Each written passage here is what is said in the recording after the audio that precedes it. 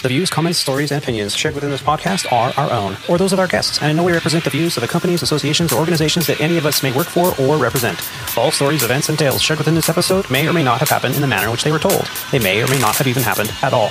The details have been changed to protect the innocent and the guilty alike. This is Squawk Ident. 2609, we've got Quebec, and we understand RNAV runway 27, and we are now an emergency aircraft.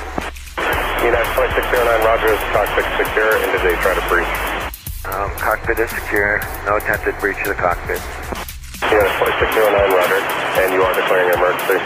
Affirmative. United 2609, roger. United 2609, what happened on board, and is person detained? Person is detained, attempted opening of external door, emergency door. That person was subdued and is being detained right now. However, he's not going quietly. He's just laying there with 6 able bodies on top of him. Welcome aboard Flight 131 of the Squawk Ident podcast, recorded on the 29th of March, 2023, from the Mobile Aviator Sound Studios, high atop the 4th floor of the Hilton Madison Monona Terrace Hotel in Madison, Wisconsin. Kind of cold out there. On today's flight, we have the honor of being joined in the Mobile Studios here on the layover by an aviator whose journey began in the Pacific Northwest, when his older brother dared him to take a demo flight after a heated discussion that people with glasses can't fly airplanes. From student pilot to airport lineman to instructor and finally airlines, his experiences led him to piloting Bonduranis, Jetstreams, Brazilias, MD-80s, 737s, and currently is a Legacy Airlines captain on the Airbus A320 family of aircraft. He's a storyteller, a model aircraft collector, a professional money waster with his performance car and motorcycle hobbies, prone to collecting almost anything if left unsupervised. Here to share his journey in aviation with us, please help me in welcoming Captain Dave Buckmiller to the podcast. Dave? Hey, John, it's great to be here. Thanks for having me. Thank you so much for agreeing to do this. I've bribed many a captain to join me on a layover to record some audio for this podcast adventure that I've been on in the past few years. And this is not the first time we've flown together. Yep. And from my recollection, the last time we flew together, we laughed a little bit too much. Yes. And sterile cockpit was bent a little bit. I mean, sterile schmerl. I mean, it's over, right? Telling jokes and stories. And I just thought you were a fantastic storyteller. And then when I saw your name again appear on the employee list or the NS or whatever your airline might call it, but the list, the manifest for our sequence together, I actually was excited because I remembered some of the stories you told me, and I was looking forward to hearing some more. And yes, we've had some pretty heated discussions over the last few days of flying together about what the industry is producing right now. Yes. And, after a little bit of bribing and convincing, it didn't take that much. You agreed to be here. So thank you. Well, I'm very happy to be here. And yeah, it's interesting to be able to contribute something to the aviation world, such as it is, or community, or whatever we want to call what's out there right now. So very glad to be here. Yeah, and our trip together has been not too overwhelming. It's a 4-day trip. It's a 4-day sequence. We started out in Ontario together over at Legacy Airlines, flying out of Ontario on the first day. Was kind of tiring, if I recall. Tiring. It's I think that day was touching 7 hours block, 6:57 block. Yeah. And then yesterday was a little over 6 again. Today's not so bad. It's going to be around 5, and then tomorrow is going to be another 5. But the original sequence was only blocked for 23 something hours because the last leg was actually a deadhead. And then about a week ago, they changed it to a live leg. So now we're looking at a 25-hour and change 4-day trip. So now you're pushing 6 hours average each day, that's getting up there, I think, for some of these sequences of ours. Yeah, and it's interesting how you said that. And let's just explain to some of our listeners that might not understand. So a block hour for a trip is the flight time that we will be paid in the process of whatever, how many days it is. In this particular instance, it's a 4-day trip. And before the trip started, they changed the trip on the very last leg, as you mentioned, from what was scheduled to something different. And the difference was, instead of deadheading that very last leg, they changed it to a live leg, meaning we are actually at the controls of the aircraft flying it. Yes, they can do that. And no, there are no repercussions to the scheduling department for doing such a thing. They can legally do it. So they did it.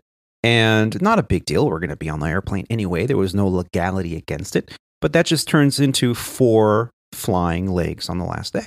Yeah. Which, in the last podcast that me and the other co-hosts were talking about, the fatigue risk management, FAA Safety Summit, what they discussed, and a lot of the incidents that have been happening in the country and around the world when it comes to pilot errors and air traffic controller errors have been, in part, sometimes due to bad decision making that potentially could have been from a fatiguing situation. Maybe not the pilots or the controllers were fatigued at that very moment, but the situation, could have been contributed to by this optimization of schedules, or the schedule sodomizer, as we like to jokingly call it. Now, our trip here, day 1, we did 3 legs. Day 2, also 3 legs. And today is day 3. And we get to only do 2 legs. 2 legs. 2 legs.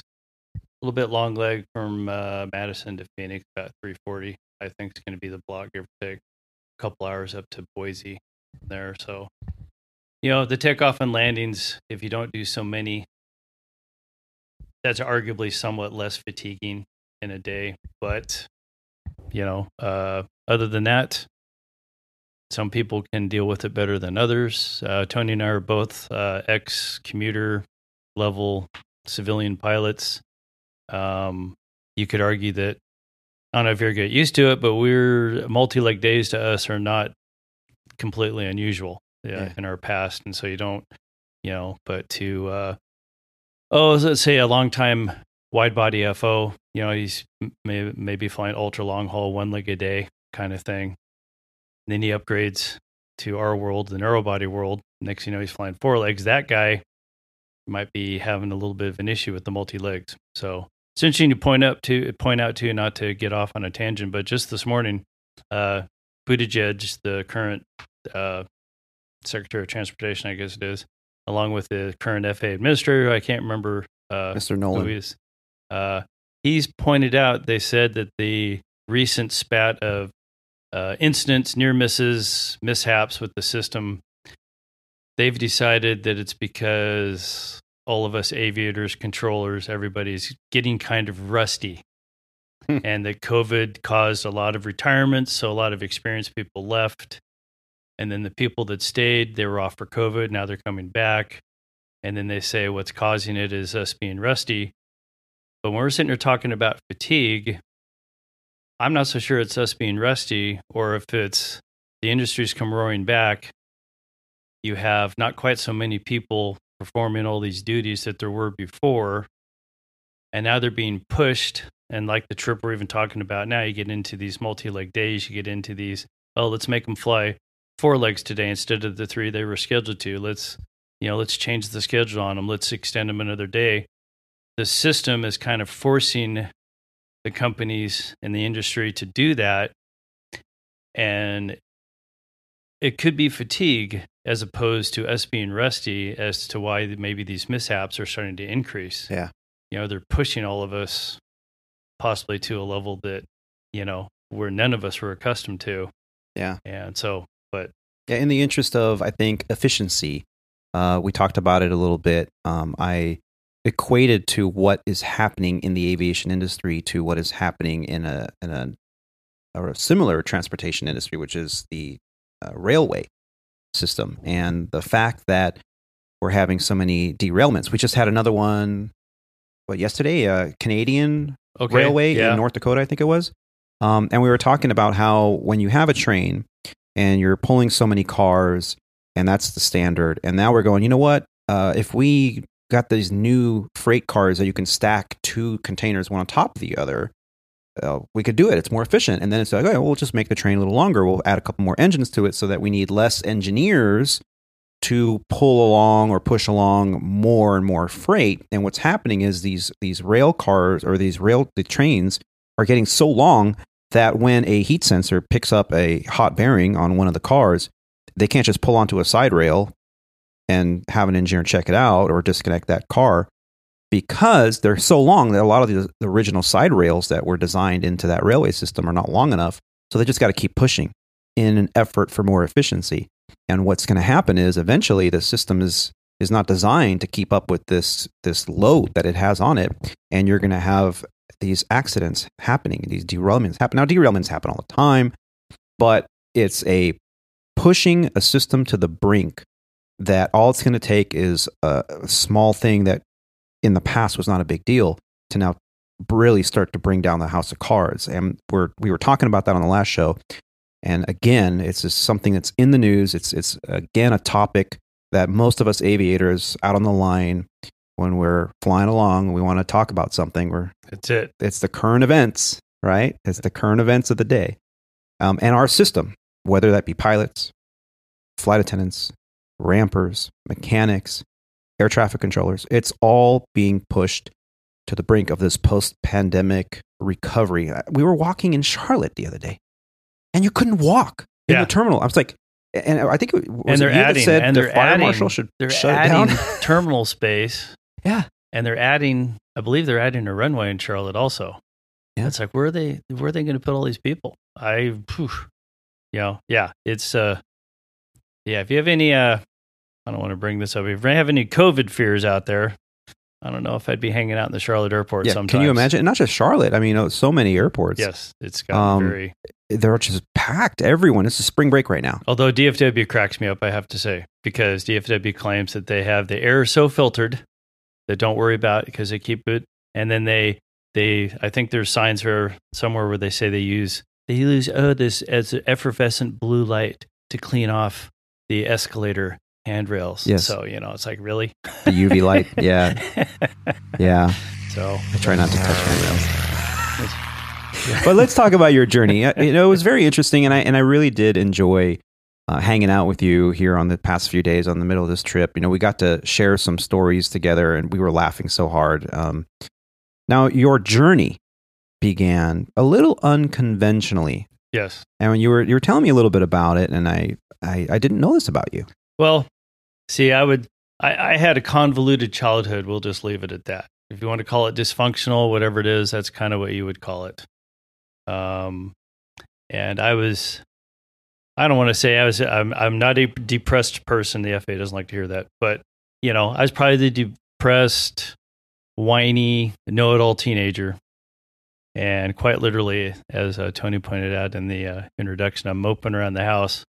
And my older brother, who at the time was my caretaker, again, through just a convoluted family history that takes too long to deal with, but he just goes, "Hey, why don't you go out and go take an intro flight, And I go, "I can't go fly an airplane." He goes, "Well, why not?" And I go, "Well, they wear glasses. They don't let you fly airplanes." I mean, literally, I'm this know-it-all kid, 16 years old, barely 16. So he goes, he literally goes, "I will bet you the cost of your private pilot's license that you can go fly an airplane with glasses." So I literally am going to go disprove him. I get in my car, such as it was, and I go down to Renton Aviation in the Seattle area, south end of Lake Washington, for those of you unfamiliar. There's Lake Washington just east of Seattle, for those of you, again, that aren't up there. And I go down there. Sure enough, I go out in this. The guy takes me up, flight instructor takes me up, do a couple of turns, and I wasn't too sure about it. I mean, if I had to, this may sound a little funny to some aviators out there, but I'd call myself a reluctant pilot. I wasn't like, "Woo, this is so much fun, I got to do this again." I was like, "Oh, okay, this is kind of cool, pilot. That could be cool, So we get to talking about what I'd have to do, what I'd have to study, the course. It's a Cessna pilot course. It's a Part 141 school. they're allowed to abbreviate some of the length of time for some of the ratings. For those of you, again, not familiar with yet another aspect of the FAA and training and certification, all that kind of thing. So I basically started taking flight lessons, and I got through, very reluctant pilot though. I remember I came home the first day after doing my first set of stalls in the airplane, and I was, I walked around going, those effing stalls. That's what I just tell my brother. You didn't like those stalls? I didn't like it. I didn't like it. I am not, I don't know if it's a stigma that pilots are thrill seekers or whatever, but I'm like, I am not that guy. So you're not a roller coaster kind of guy. I am not. I'm, let's keep the airplane within the limits. Let's not do anything too silly, that kind of thing. And, but, I got through my private pilot license and kind of literally on the wall going in and out of the flight school, they literally had, it's kind of like, I don't know if any of us remember from classes, and they have either the alphabet across the top of the class or they have the number line. Mm-hmm. Well, they had the private pilot, or the commercial pilot course curriculum laid out. Oh. And then along that was the instrument course. I'm like, okay, so what do you have to do that? Well, you do this, you do this, you do this. Like, okay, so it's like I literally just started, taking those lessons, and my family at the time was less than enthusiastic. They were not going to, people that fly airplanes, that's just for fun. That's just a hobby. You're not going to make a living, or that's not serious. So they weren't going to help me pay for any of that. They'd help me. I was in school to be an accountant at the time. And I just went, well, if they're not going to help me pay, then I'm going to have to either go to community college, which is cheaper, because the airlines want college. At the time, they wanted college. This is 1983, 84, 85 timeframe. And so I just started, I got a job as a lineman at an FBO, a fixed base operator, basically an airplane gas station, for lack of a better description. And so I did that, earned some money, take some lessons till I ran out of money, rinse and repeat, get through the instrument rating, get through the commercial rating, get through the flight instructor rating. And then I got a job at the flying club that was actually next door to where I was pumping gas. And that place was run like a used car lot, really? To say the least, because if you don't work for a regular flight school, and I can't, this is 30 something years ago, of course. So there's aviation academies, I'm sure. There's flight schools, and then there's flying clubs. And a flying club is more like a club. So there may or may not be some instructors on staff to check the members out in the airplanes, to keep people current, whatnot. And they probably will offer, you can get your license, whatnot, of course. And but it was kind of like, if you wanted to teach in the 172, you had to go buy your 2-hour checkout with the other instructors. If you want to teach in the Baron, well, you have to go pay for that. If you want to go teach in the 210, well, you have to go pay for that. So it was just on and on and on. And but that's what I did. I just about almost 2 years as a flight instructor, about 1,100 hours of instruction. Wow. And yeah, I got my gold seal. If anybody knows what a gold seal is, there you go. Got a gold Yeah, seal. we've talked about that one. So 80% pass rate within 2 years. And you have to be dumb enough to have to take the advanced and instrument ground instructor written, which is basically saying you're going to take the ATP and instrument pilot written again, because that's basically what you do, Yeah. So kind of fun FAA test. And then, so then unfortunately, the twin engine plane I picked, because back the truck up, you have to get multi-time if you want to move on the airlines. It's all about multi-time. Oh, I got to get my multi-time. Right. So I got checked out in the Baron, and the idiot owner of the Baron, about literally a month after I got checked out to fly the Baron, that guy refused to keep the engines at the required TBO, time between overhaul. So, and I can still hear the mechanic and this guy arguing. He goes, damn it, Brad, I'm not going to be rebuild one more of your cylinders. You got to get the engine overhauled. So they had to take it off of charter flying. So, the hope was that not only could I teach in the Baron, but then you get to go out on charters to get some multi-time. Yeah. So there goes that idea. But that was almost another rating for me, because it cost me about $1,500 to get checked out in the Baron.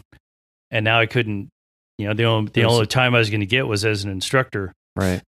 So, but over time I managed to get, almost 300 hours. So I was very, very, very fortunate that I managed to just get hired at West Air United Express in California. I just started sending out applications, and they interviewed me. I also got interviewed at Air Midwest, but they didn't like me. I didn't get hired at Air Midwest. Now that's a good, just to ask you a couple questions about that, because that's a lot, I think, of our listeners, all 10 of our listeners. They want to hear about like interviews and things. And now, granted, we understand, back in the 90s, interview processes were different than they are today. The algorithms that we have today are just completely foreign to most of us that were going through in the 90s and the early 2000s to learn how to fly and get interviewed. But the interview let's talk about the differences between the two. Now, you said they didn't like me. That's probably why they didn't hire me. And an assumption, a feeling that you get. What was it about that interview that you think turned them the other way in not selecting you? Well, I think when I went in there, it was very antagonistic. At least that's what it felt like to me. They were very, well, don't you know? Or, oh, well, see if you can explain this or whatever. And I just remembered one of the questions specifically. At one point, they're showing me pictures of runway markings, and they show me a picture of a whole short line. And the guy goes, well, what's this? And I go, well, it's a hold short line. He goes, well, do you care to elaborate? And I'm all like, well, you stop on this side of it. If you go past it, you're encroaching on the runway, but it's a hold short line. You hold short of it. And he goes, yes, but isn't there a certain distance you're supposed to stay away? And isn't there this and that and this and that? And half the stuff he was saying is not written down. Yeah, there is not. You don't go, literally, you don't go past it. Yeah. It's called a hold line. But again, he was trying to generate, I felt like he was trying to generate some. Now, this is also an interview technique in some cases where they'll sit there. They want to see what happens if you get upset. Mm-hmm. So, but it was kind of a constant barrage. It just never stopped. Yeah. No answer was ever good enough. Exactly. Yeah. So I was just like, and I walked out of that just going, you know what? As much as I'm probably not going to even get a job here, it's like, well, I wouldn't want to work here anyway. So what do you think of that? Yeah. Even though that attitude is not the best one to have when you're just starting out, it's like, hey, right. But yeah. And the other one, so that was with Air Midwest, right? Air Midwest, yes. And so, but the other interview that you got, where you finally got that job, yes. How did that interview differ? Well, they asked me, how do I put this? Regular questions, and there was 2 or 3 people. It wasn't just one guy, and it like they always know the airplanes you're flying around in. Though that's one thing I would say when you go into an interview. If you say that you like, I taught in Barons, and I didn't even know this at the time, but one of the interviewers, she used to work for Beechcraft as a salesperson or whatnot. So she's asking me about the Baron. She's asking me, and I think I vaguely remember about the fuel tanks. And I said, well, the Baron, we have a 55 Baron that has 110 gallons, 55 gallons aside. But then our sales department had sold another Baron at one point, and they had actually asked me, because I had my instructor ratings, of course. So they said, hey, would you mind checking out the customer in this Baron? But it had a different fuel tank setup. So I got to sit there and go, well, the another version has like four tanks, in this setup, and this setup, and this setup, and I think it impressed the interview person.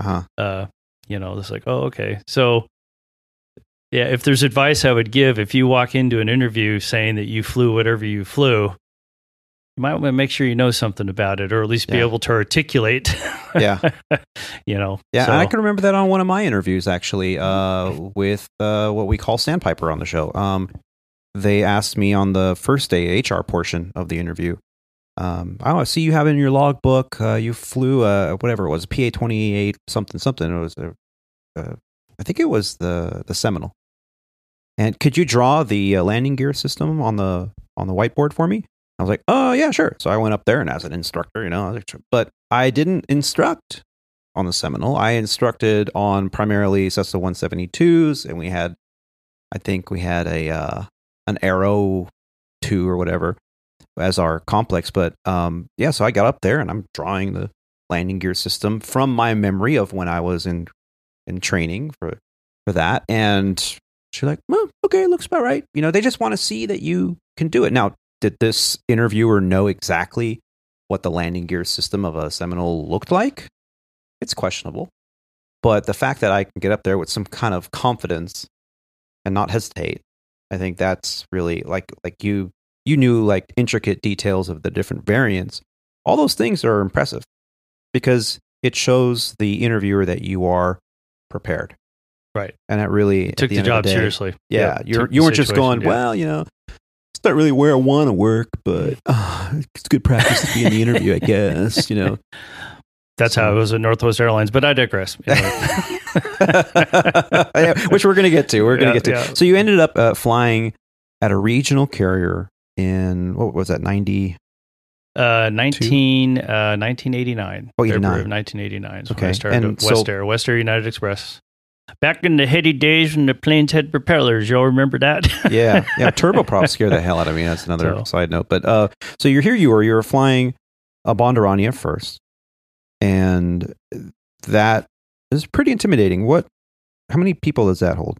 Well, we had two versions. We had a 15 and a 19 seat Bondurani. And so that was a non-flight attendant and not pressurized. And non-pressurized. And not to ruffle the feathers of whoever I might ruffle, but it was teasingly called the Mexican King Air.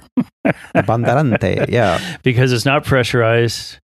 And it makes people chuckle when you when you put the gear down, your pant legs would start flapping from the air coming up through the bottom of the airplane. Oh, really? Yeah. So, and it was always a fun ride because we only went to about 8,000 feet, because we're unpressurized, of course. And we're going into LAX. So we're going to Fresno, LA. So imagine going to LA and you're trying to descend. Now, this is in the days, too, before we had the RNAV arrivals and that kind of thing, although I don't think non-turbojet airplanes have to do our nav arrivals even into a place like LAX. But having said that, we're limited to 1,000 feet a minute climb and descent, because we just can't.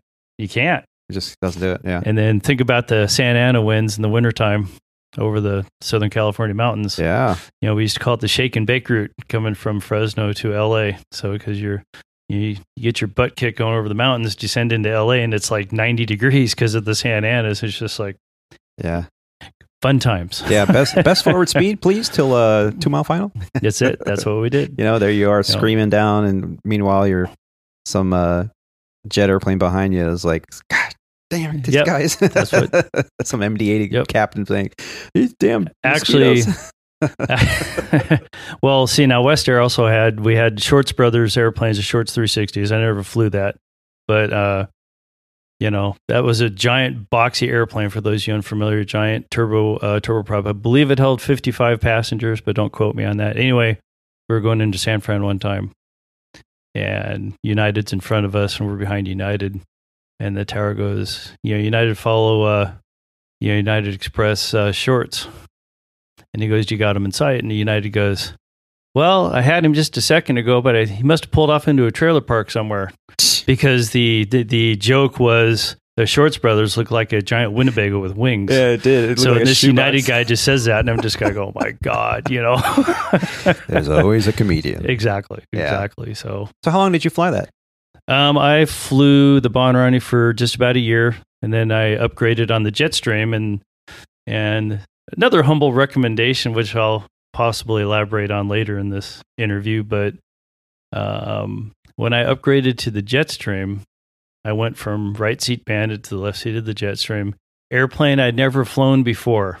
Mm-hmm. So note to kiddies, I'm not saying that we're all a bunch of heroes. You can do anything you put your mind to, but it is a pain in the ass to both upgrade and learn a new airplane at the same time. Yeah, it is a challenge. But that's what I did.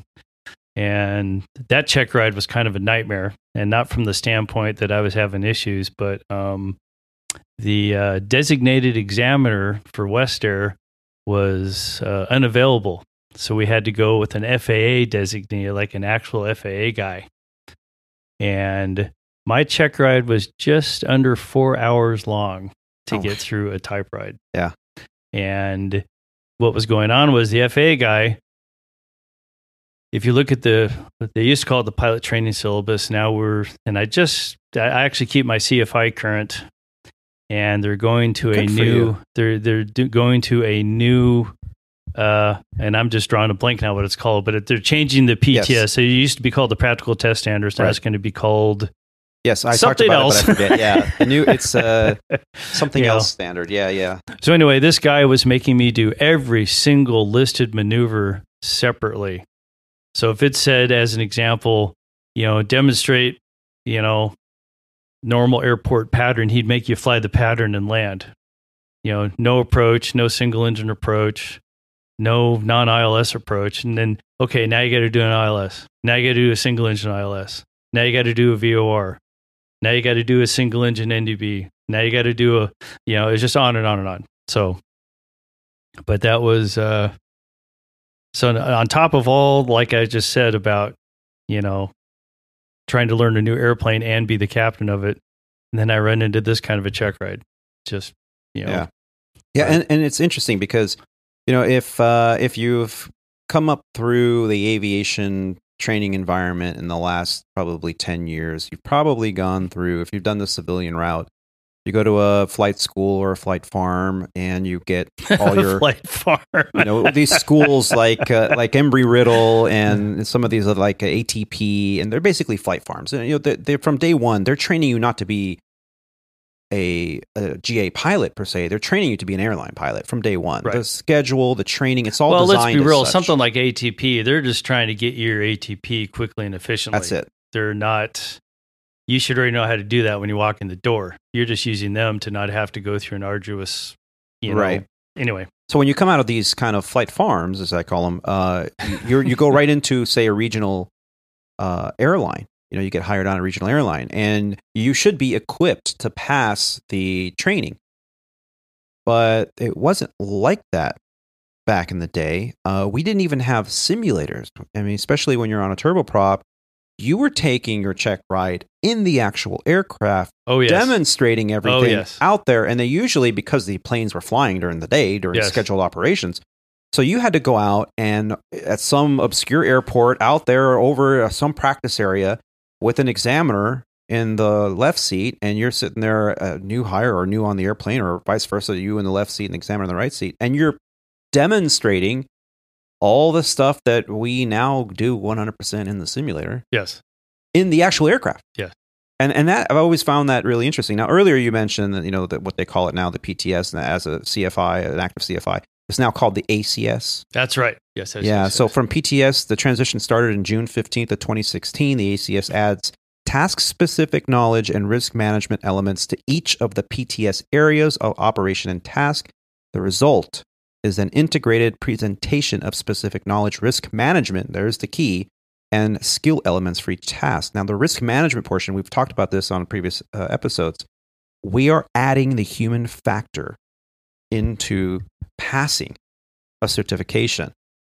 Before it was, hey, if you can perform the tasks as outlined in the practical test standard, and you can command the aircraft as such, whether or not you're an asshole or belong mentally stable, belong behind the controls of an aircraft, was not tested.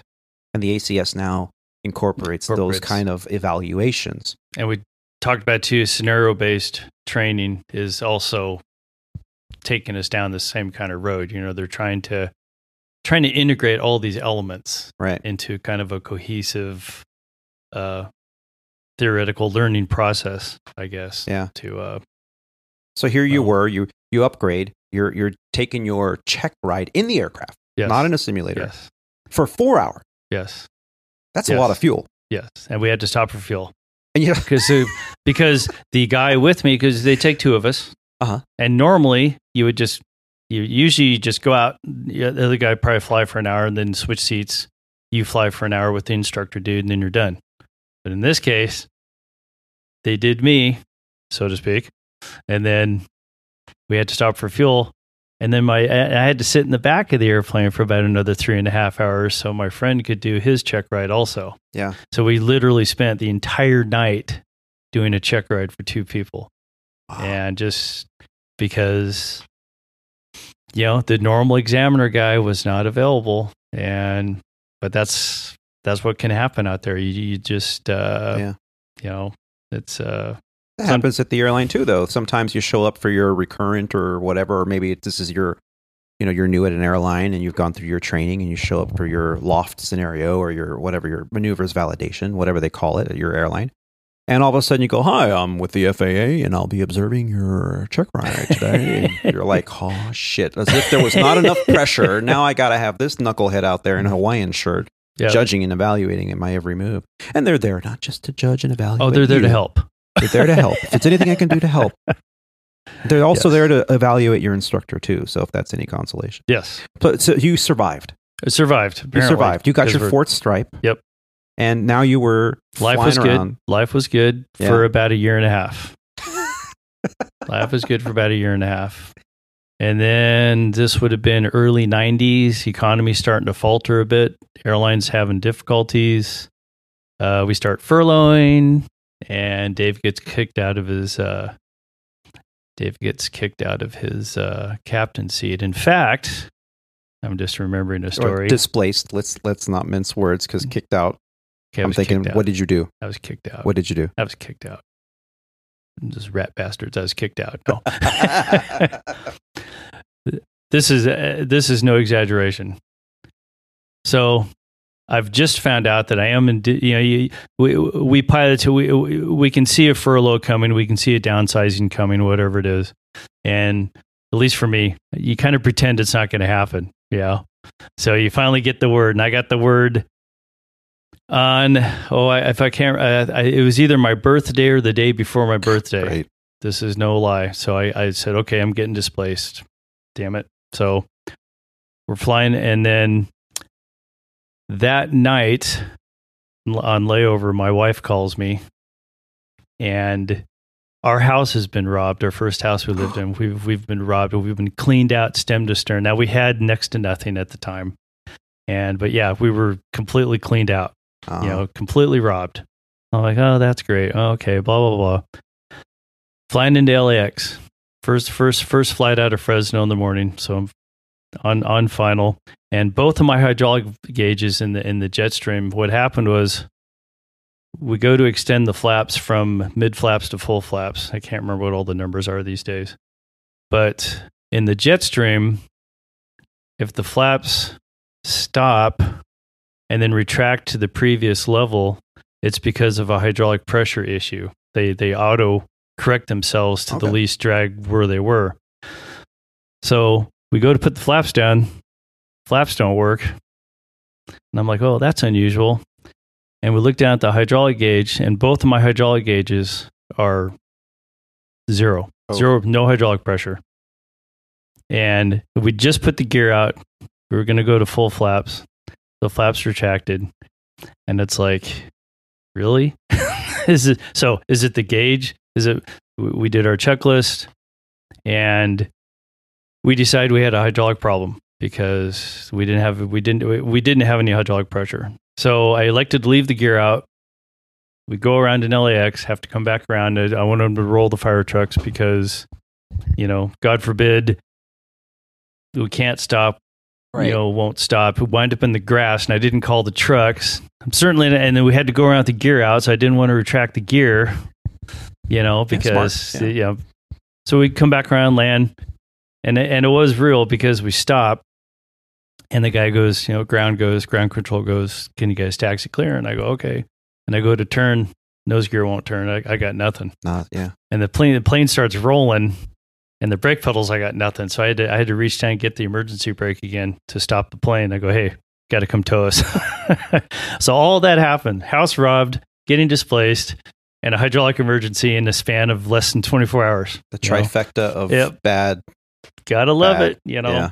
So anyway, that displaced me out to the Brasilia, so I had to be a Brasilia first officer for several years at West Air.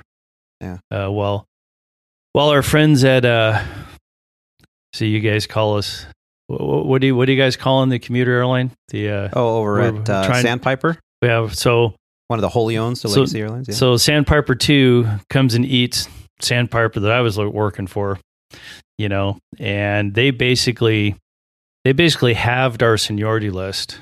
You were working for one of the primary commuter airlines that was rolled into this wholly owned environment. Yes. And it was 6, I think, certificates that were rolled into one. At that time they had, I believe they had 6 different. Counting the airline I was at, I think they had 6 different companies. There's Great Lakes, I think. Was Great Lakes in there? I think so. And then us. Well, they just bought us, and so you were a part of the. And so am I allowed to say who because they're a current company still? So I don't know if I'm allowed to say what they're. So this larger, I don't even know. Yeah, I guess they were larger regional airline bought us. Okay. Yeah, because we were having issues, to sum it up. And when I say they have the seniority list, they basically furloughed half our pilots in the name of downsizing. That's how I wound up going back to the Brasilia. Okay. And then they did the fun thing where they brought their pilots in at some of our old crew bases and started flying our old routes, among other things. I'm sure that was fun. And then they basically told our union to pound sand as far as scope clause. Oh, yeah, well, that's what courts are for, was kind of their stance. And it went on like that for a while. But then they started getting healthy again, and then it's not so much that they were getting healthy, but this would have been in the mid to late 90s now. 1996 or so, the airlines finally started hiring, and throughout the mid 90s, if you were a non-civilian, I should say a non-military pilot, it was very difficult to get an airline job, to get an airline interview, let alone an airline job. Right. And there was what I'm getting at. There's no movement. You just weren't going anywhere. But then ultimately the airlines finally started hiring. So there was some movement. So I actually got back to my captain seat. And so I started prepping for interviews, because it's well, originally when this whole circus started, they said, oh, you know what? You'll be a regional pilot for a year and a half tops, and you get your United interview and off you go. I was told the same thing. And I was well, that only took about 8.5 years to get, whatever. So this outfit, because I can say because they're gone now, outfit called Reno Air wants to interview me. And I just sent out a bunch of resumes. I didn't know anybody at Reno Air. I didn't know anybody anywhere. So I called it my resume barf. Every 6 months, you just send out new resume requests. Barf out a bunch of resumes and then see what sticks on the wall. Yeah. The Italian way of interviewing for an airline, just throw a bunch of stuff out there and see what sticks. That's right. So Reno Air interviews me, or they want to interview me, and they already had a reputation. One or two of our ex-Czech airmen at the airline I worked at had failed the Reno Air ground school. Oh. And they had a very notorious training reputation. Very, very hard, very difficult. So here I am. I just got my captain seat back, and I'm like, believe it or not, now here's a jet job. Oh, it's a jet job. I can go fly a jet. But it's I did not want this job. I did not want to work for Reno Air, because I'm thinking things if I go there, I just got my captain seat back. I can get some more PIC time and pilot in command time, for those not, with the verbiage. And I did not want to go there. So I go, okay, I'm going to use Reno Air as a way to practice, because I may have to talk to United at one day. I may have to talk to Northwest. And this is a way for me to. Yeah. So I go, you know what? I'm going to walk in there. like I own the place, but I'm not going to prepare. You know, I'm not wow. I'm not going to sit there and do, okay, I'm going to get, they used to have this outfit called FAPA, the Future Aviation Pilots of America. I think the guy did it different. Anyway, you can get all sorts of prep stuff out there. Prep material and mock but I said, you know what, I'm going to walk in there and I'm just going to go through the interview as far as I get. And I'm going to see what I'm not good at. You know, did I do the interview well? Did I not know the written test? Did I not know the whatever? Yeah. And Reno Aero basically had to walk in the door and take an ATP written. That was their first thing. And they literally sat you down. They go, you take this written, and they graded it right there. If you didn't pass that test, go home. Yeah. On the spot. So I got through the test and I was like, oh crap. Okay. So now I got to go talk to the chief pilot. So they send you to the chief pilot. And I distinctly remember he goes, so Dave, had a couple of you West Air guys through here. And I'm like, oh God, you know, and he goes, what hydraulic system is the Jetstream entry door on? You know, the hydraulic lift on the door. What hydraulic system is it on? And I go, it's not on any hydraulic system. It's like the jack in the back of a hatchback car. It's a air shock thing, whatever the hell you call that. It's self-contained. It doesn't do anything. He goes, no. Your other guys told me that it's on the B hydraulic system or whatever he said. And I go, no, it's not. It's just it does it on its own. Yeah. And so I'm actually telling this guy that, you know, so you shouldn't go, oh God, what am I doing? You know. So I go through the interview. End of the day, they want me to go back for the sim. Okay. I'm like, oh fuck. So I kind of say that on the podcast. So I'm just like, I just really. So then, as luck would have it, I live in Long Beach. They're using flight safety in Long Beach at the Long Beach airport. It's literally like a 15-minute drive from my house. So there I am. So now they told me, business casual, you're in your suit. You know, we go to an interview, of course, you're in your suit and everything. Business casual for the sim. That's all it did. You know, you don't have to wear a suit. So circumstances were such that my car broke down. Actually, I should say my wife's car broke down. She had to take my car. I had my motorcycle. And what day does it pick? The 2 days a year it rains in SoCal is the day I have to do this sim. So I drive to Long Beach on my motorcycle, full rain gear, suit, helmet, whatever. Get to the front of flight safety. So I'm thinking, okay, I'm going to run up on the porch. I'm going to peel off all my crap. I'm going to throw it in the corner and try to walk in there like a normal person, even though I'm not in a car. So it's just pouring rain. So I get up on the porch, and this guy's up there, and he's smoking a pipe. He's got his pipe out, you know, and this old guy. So I'm starting to take my shit off and stuff, and he goes, "Oh, hey, what you doing?" I said, "Oh, I'm here for an airline interview." And he goes, "Oh, you doing the Reno Air interview?" And I go, "Well, yeah, you know, da da da." And he goes, "Joe Dye, Director of Operations, Reno Air." And I am just a mess. I am just like, seriously, you know? So I walk in the door. I'm like, great, you know, and walk around the corner, and there's the other 3 or 4 victims there, full suits and ties. Wow. I am in Dockers, and I decided to wear like my leather pilot-y jacket and a polo shirt. Nice. That's what I'm wearing. It's and these guys are all in suits. Right. And I'm just like... Well, they came straight from the interview. I'm just like, oh my God, are you kidding me? So this other guy comes around the corner, though, and he's got a Hawaiian shirt, jeans, and a pilot-y leather jacket on. And he goes, "Are you Buck Miller?" And I'm like, maybe. No, I didn't say that, but I said, yeah. He goes, "You're supposed to be here 2 hours ago. Didn't they call you?" And I go, "No, nobody's." I was like, "No, nobody's called me." And he, not kidding, he whips out his phone. He calls apparently the secretary up at Reno, and he goes, "Hey, blah, blah, blah, blah. You didn't?" Oh, he goes, "Come on, we got to go." You know, so I literally have that much time to go, okay, I guess we're going to go fly the MD-80 sim now. And that's what we did. We went in and did the whole MD-80 interview profile from nothing, you know, and it was interesting, but I got through it, you know, and somehow I got hired at Reno, and that's what happened. There you go. And how long were you at Reno? I was at Reno for 96 to late 98 was at 3 years, 2.5 years, 3 years.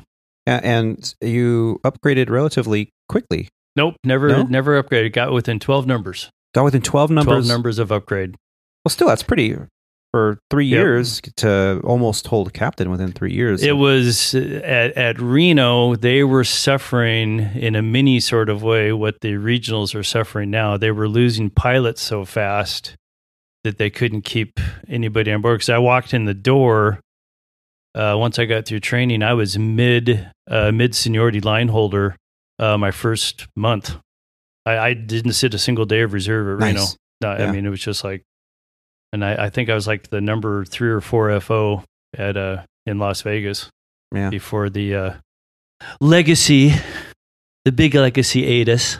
And yeah, we've heard about the Reno Air acquisition from Legacy Airlines. We've had some friends of both of ours be on the podcast before, Captain Hans and Captain Dave L. Letourneau. Yes, Letourneau's a great guy. He is good. Yeah.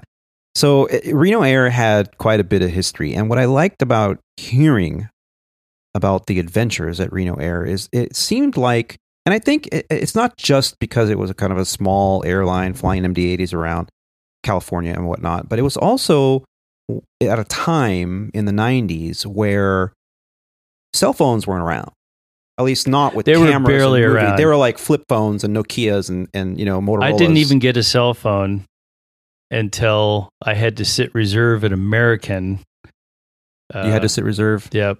At Legacy? At Legacy. I had to sit reserve at Legacy right after the Reno buyout.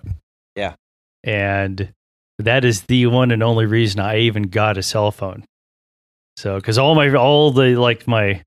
Reno Air buddies and the crash pad, they all had these. I still remember the Motorola flip phone. Yeah. I was like, pull the antenna up. I'm like, as you and I've joked about, not gonna do it. Not gonna do it. I'm not gonna get sucked in. Not gonna pay for it. Not gonna pay for it.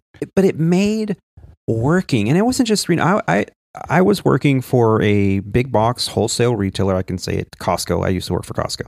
Did that for a decade, right out of high school. I thought about working for Costco many times. Yeah, it's a great job, great money. But back then, you go when you after work, you clock out and go throw down a couple beers in the back of your boss's vintage Mustang, and then go hang out and go to somebody's party and stuff, and everybody just had more fun, and it was nobody was offended by every little move and triggered, and so there was no proof triggering. There was no proof. There was no proof because there's nothing on camera. Yeah, but you didn't need the proof because it just was a different time, different mentality. But people had more fun at work, and now it's just so serious. Why so serious? Well, no, it's serious, emotionless. You're not allowed to. There will be no laughing. We will not tolerate laughing. If you have not read the book, 1984. In fact, if you do what I do occasionally and go, because I'll hear the flight attendants back there laughing, I'll go, hey, there's no laughing.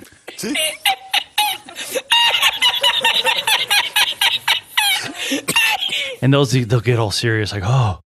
And I'm like, I'm kidding about the laughing. It's just like, come on. You can't kid. It's like, oh, there's no kidding. God, you guys are just so. Anyway, so you had a lot of good times. Yes, at Reno. Now, is there any event at that former airline? Do you want me to tell you about an event at Reno? If you're willing to share, I'm willing to listen. Well, there I am. Okay, so we're down on our Tijuana layover. Now, we did not lay over Tijuana, but we laid over in San Diego. Oh, yes. But we habitually either walked across the border or took the trolley or walked across the border. We walked across the border. Oh, yeah. And we went to this bar. Went to these bars, but this one bar I distinctly remember. The little bit of it I do remember. It was a multi-story bar with a curly Q slide from the third floor to the first floor. And about every 15 minutes, they would pump smoke into the place and you'd ride the slide down to the bottom. So that's the kind of night we were having, just painting the picture. It's on a layover. Yes. Okay. We're drinking, carrying on, Now. Allegedly. Now. we pilots are not supposed to drink anything 8 hours prior to flying, as we're possibly all well aware. The way it used to be, yes. No, that's still the rule. Nope. It's 8. Don't sit there and shake your head at me because Changed. there's more. No, okay, no. I'm going to explain the change if you'd let me. Yes, please. Yeah. Sorry. So you can't have drank 8 hours before flight, but you cannot also have more than 0.04% alcohol in your bloodstream, whether or not you stop drinking 8 hours prior. So I believe we're slightly more restrictive. Yeah, Legacy is 0.02. You know, But there's a slight change, and I don't know if it's on the FAA level or on the 121 level, but I believe now they changed it. It used to be 8 hours, what we used to call bottle to throttle, which is a borrowed military term. Yep. It's changed. 8 hours free from all effects of alcohol. Right. Meaning 8 hours prior to your flight, you need to be able to blow a 0.00. Free from all effects of alcohol. It's no longer, I had a beer 8 hours ago. Wait a minute. I thought it was the 0.04. Isn't it? That's the FAA legal limit. Okay. Meaning you can't. I thought Legacy was 0.02 though. They are. Okay. So there are legal limits. But if you blow a 0.01 at the end of your shift, okay, which is when they normally do randoms, which is kind of weird. If they I was trying to catch do the people, calculation. I'd be doing it randomly. We'll get to that. Right. So there's even if you blow anything but a 0.00 at the end of your shift, you are under administrative leave, suspended until further notice. So 8 hours bottle to throttle no longer. Yeah, maybe in the legal sense, but there's verbiage in there. You got to be careful. It's 8 hours free from all effects of alcohol, meaning you got to be a 0.00 8 hours prior to your trip. Now, a lawyer could come and debate this. It used to be, I had a drink, I'm good for 8 hours. I know that some airlines, I believe Alaska comes to mind, they had at least, I don't know if they still do, a 12 midnight rule. So if you're flying at 10 p.m. on Monday, you could not have a drink after midnight on Sunday because it was the same calendar day. You can't do it. And other airlines have other rules where it's like a 24-hour thing. Right. So they're a lot more restrictive. Well, one Legacy airline went at one point, you probably know this, but no drinking on layovers. They just said you weren't allowed to. Oh, really? When did this happen? This was probably about the same time right when I was at Reno Air, or maybe even before. It was at least mid-90s, maybe even earlier than that. But Legacy Airline X said no drinking on layovers. They just said you're not allowed to. Done. So too many problems. Anyway, to get back to my story, so there I was. Now I dutifully stopped consumption 8 hours prior. I'm a dork. I follow this rule religiously, but it is now 12:30 a.m. We have a 5-something sign in. Okay. We're laying on the trolley going back to our hotel in San Diego. And all I can see is our one flight attendant. He's laying there on this bench going, "It sucks to be us." So we're having that kind of a night. So we get back. Now we're going to go fly. We're going to go San Diego back to Reno.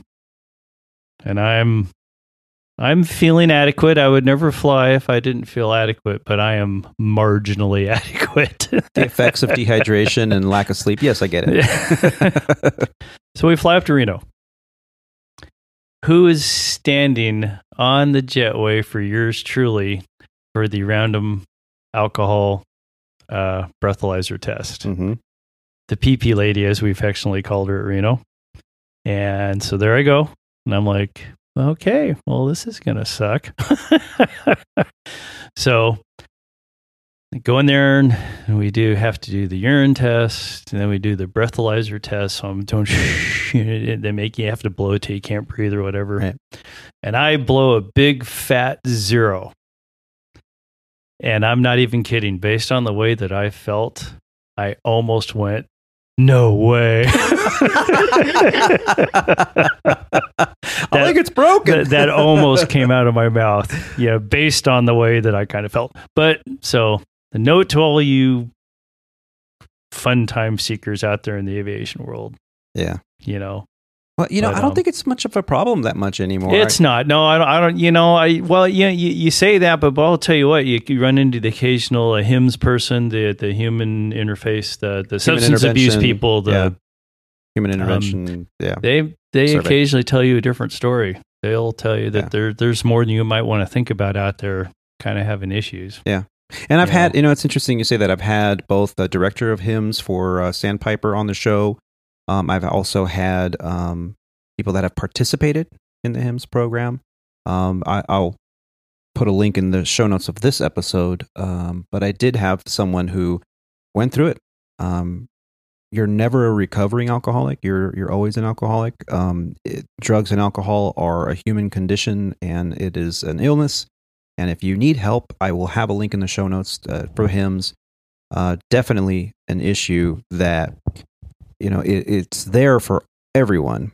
But when a pilot shows signs of alcohol abuse or having a problem and they need help, it's not hard to find. It's out there. We have programs like the HIMSS program. And as we're sitting here talking about this, is a pretty serious thing.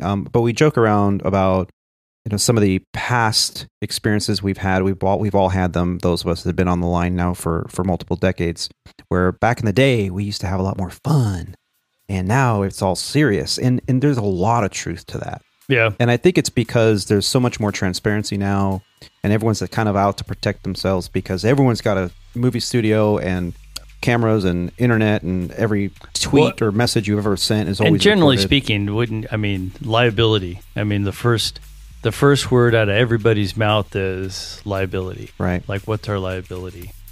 So I think we're all, for whatever you think you're liable for, everyone's running scared. What's going to be my liability? And that's sucked the fun out of life somewhat, I guess, give or take. But thank you for sharing your experiences in the past. We'll be right back right after a brief message from our sponsors.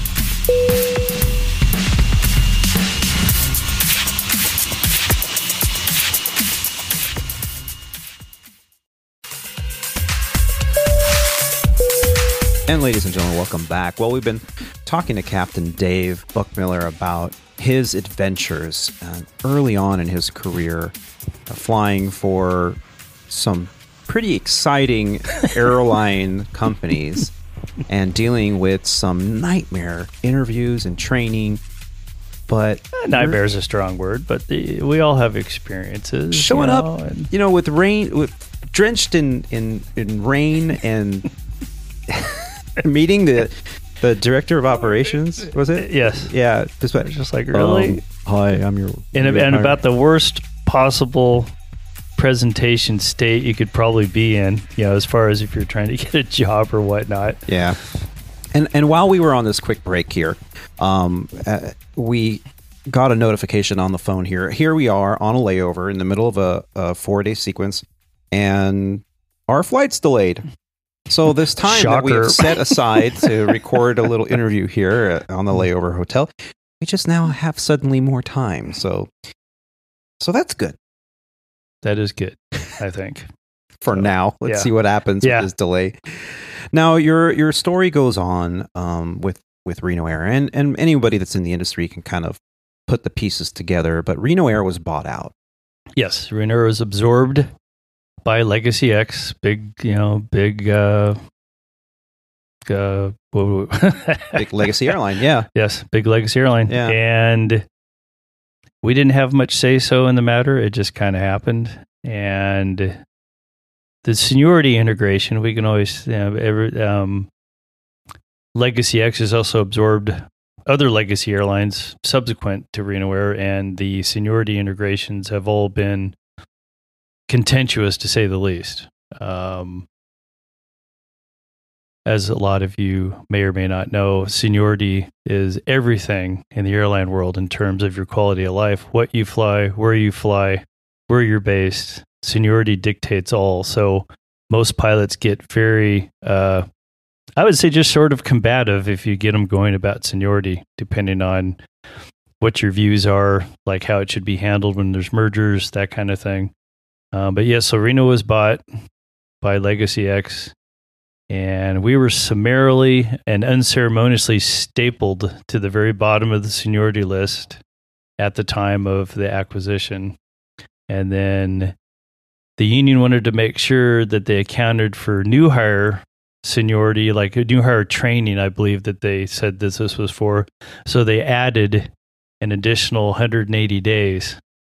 So Reno was acquired in November. They decided that they actually took control, I believe, late October of 98. And then they go, but no, your seniority for all you guys is February of 99. Because they wanted to add those 180 days onto the end of the control date because you're still new hires as far as they're concerned. So now you can make the argument that, hey, Reno Air is a 2-bid airline and 300, I can't remember what we had, 300, 330 pilots, something like that. We weren't huge. And at the time, Legacy X had just started hiring again. They'd been hiring lots of pilots. And it could be argued that, hey, even if we gave you guys date of hire, it's not going to affect your status at all because, it's just not gonna. But then I would counter that with and I'm not trying to say I knew everything, but this is exactly what happened. I say that's all fine until you guys merge with another airline with a bunch of pilots that have a mid-1990 seniority date, just like us, which is exactly what happened. Mm-hmm. And now it does matter, So am I saying that there should be absolute positive date of hire? Not really, because that's not really fair.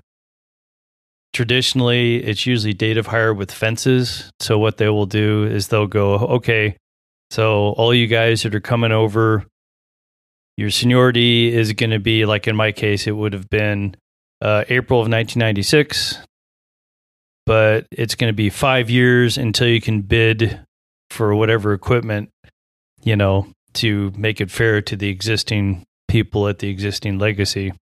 That's one way to do it. Or you can have what happened to all of us 2 or 3 times over now.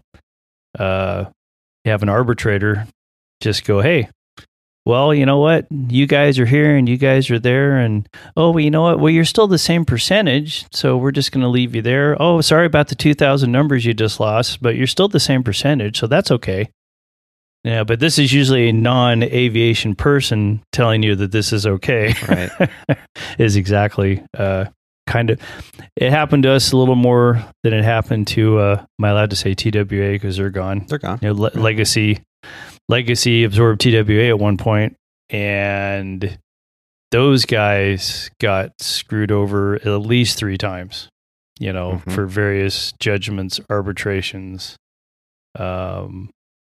So again, but backing up to my sad story, we just got stapled, at least in TWA's case, half of those guys got at least ratioed in. So they go, okay, they start at the top, 8 American guys, TWA guys, 8 American guys, TWA guy. Oh, okay. They did that for I believe the first half of their list, but then the bottom half was stapled at their time of acquisition or whatever. And so, but anyway, getting off on a tangent again there, but yeah, so that's what happened is Legacy. I'm always curious about when an airline buys out another airline, mergers, acquisitions. Legacy is famous for having so many, and most of the big 3 have had plenty of mergers. And there's a huge generation of pilots. I'd probably say 30 to 40% of the pilots out there at a 121 mainline carrier right now have not lived through a merger. No. They're new hires, they have no clue. And they can read about it, they can hear about it, they can hear the stories. But until you've lived through it, and that feeling of unknowing, right? The unknowing of how's this going to affect me? How's this going to affect the quality of my life? How's my career going to be? Or even internally, So merger's done, everything's done, right?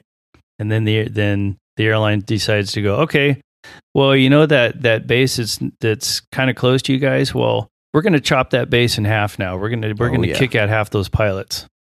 So where do you think they're going to go? They're probably going to come over to your house because it's the closest place. So you used to be able to fly to Hawaii 2 or 3 times a month. Now you can't even touch it. Right. Even though you're still a captain, you're still an FO, you're still in your equipment. None of that's changed. But now you're flying red eyes. Yeah. Instead of flying your daytime weekends off thing. Yeah. And really? Just like that. Yeah. You know? I mean, it's just, that's why I told any up and coming pilots, get on a seniority list. If you really want to be an airline pilot, your number one job is to get on a seniority list. Yeah. Because, I mean, quite literally, the start of my journey, if I would have been hired at West Air 3 months before I did get hired, 3 months, I don't think I even would have been displaced out of my captain seat. Wow. Just if I had 3 more months of seniority over the whole course of the whole, career. It can just make that much of a difference. And it really can. And we interviewed Mr. Greg Daigle, retired Captain Greg Daigle, about 4 or 5 shows ago. Listening to his journey was simply amazing. Alex's dad. Alex is one of my co-hosts. And the title of that episode was something he said that I had not heard before, surprisingly. And he said, seniority is not everything. It's the only thing. Oof. And in this career field, nothing could be more true. Your seniority could be off by 1 number, and the guy 1 number more senior to you, by solely because of the seniority that person may have, their career could have taken a huge turn that was a lot more lucrative than yours because the opportunities were there that yours were not. And that's what happens when you are in a seniority-based career. And when you have these mergers happening, how do you integrate? And every arbitrator is going to be a little different. Right? What's fair? So there needs to be I think there needs to be a standard, maybe somehow like, hey, when these things happen, here's the formula. And it should be relatively fair, the standard. Well, now are you alluding to a national seniority list? I don't think a national seniority list is possible. Yeah, I think that would be the best thing, frankly, but you're exactly right. Right. I don't think the managements will ever let that happen. Right. Because that would give us pilots way too much power. Because if you start making me, you start treating me badly, well, I'll just go over to Legacy D and be a captain. Right. Right. And I'll have the power to do that. So that would actually force the airlines to be a little more friendly to their exactly group. Right. Now the Teamsters unions work very similarly. Like let's say you're a plumber and you're part of this national union, a Teamster union, and you decide you're moving. So now you go to the union and they go, okay, well, I got a job for you in this city, and this is what you were making back there.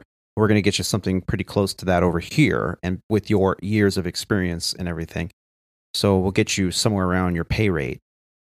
That doesn't happen in our industry. A lot of people don't realize that, especially when they're flight instructing and they're just learning about this stuff as they go, like as I did.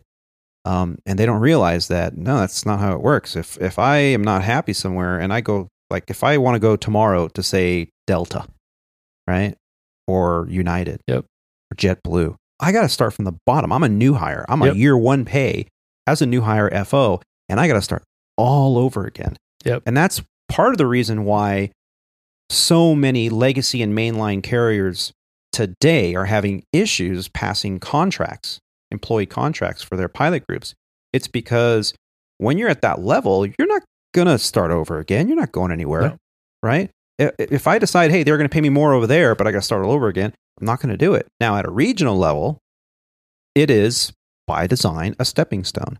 So there is somewhere up to go to with a different, bigger equipment. Although today's current climate, as we've talked about, yes, those guys are knocking down legacy captain pay, frankly.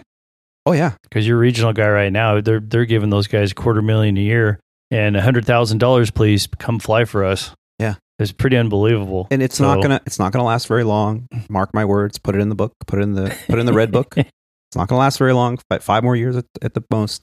I would argue that the regional airline hub and spoke model will go away. I think that there will be some interesting acquisitions to where it'll be more than just a stepping stone. Now it'll be when you get hired, you start at the regional scale and move forward. So there's so much we could sit here and debate and talk about. But let's get back to your journey. Yes. You're here you are. You've been blended into Legacy Airlines, Give or take. and you're flying the same equipment. Yes, I decided to stay on the MD-80 because it was based in LA, and Legacy was just getting 737s at that time. So I can't honestly remember if the 727 was just going away. Yes, I've been here that long. So I wasn't 100% sure I needed to go to a different piece of equipment, and I probably chose the path of least resistance. I've never had the urge to go fly the big iron, go fly the wide body long haul, 8, 10, 15 hours in an airplane. I'm just not sure that's what I want to do. I mean, I'm not sure that's what I want to do, even though, there's a lot of great experiences. There's, I'd love to fly the equipment, I think.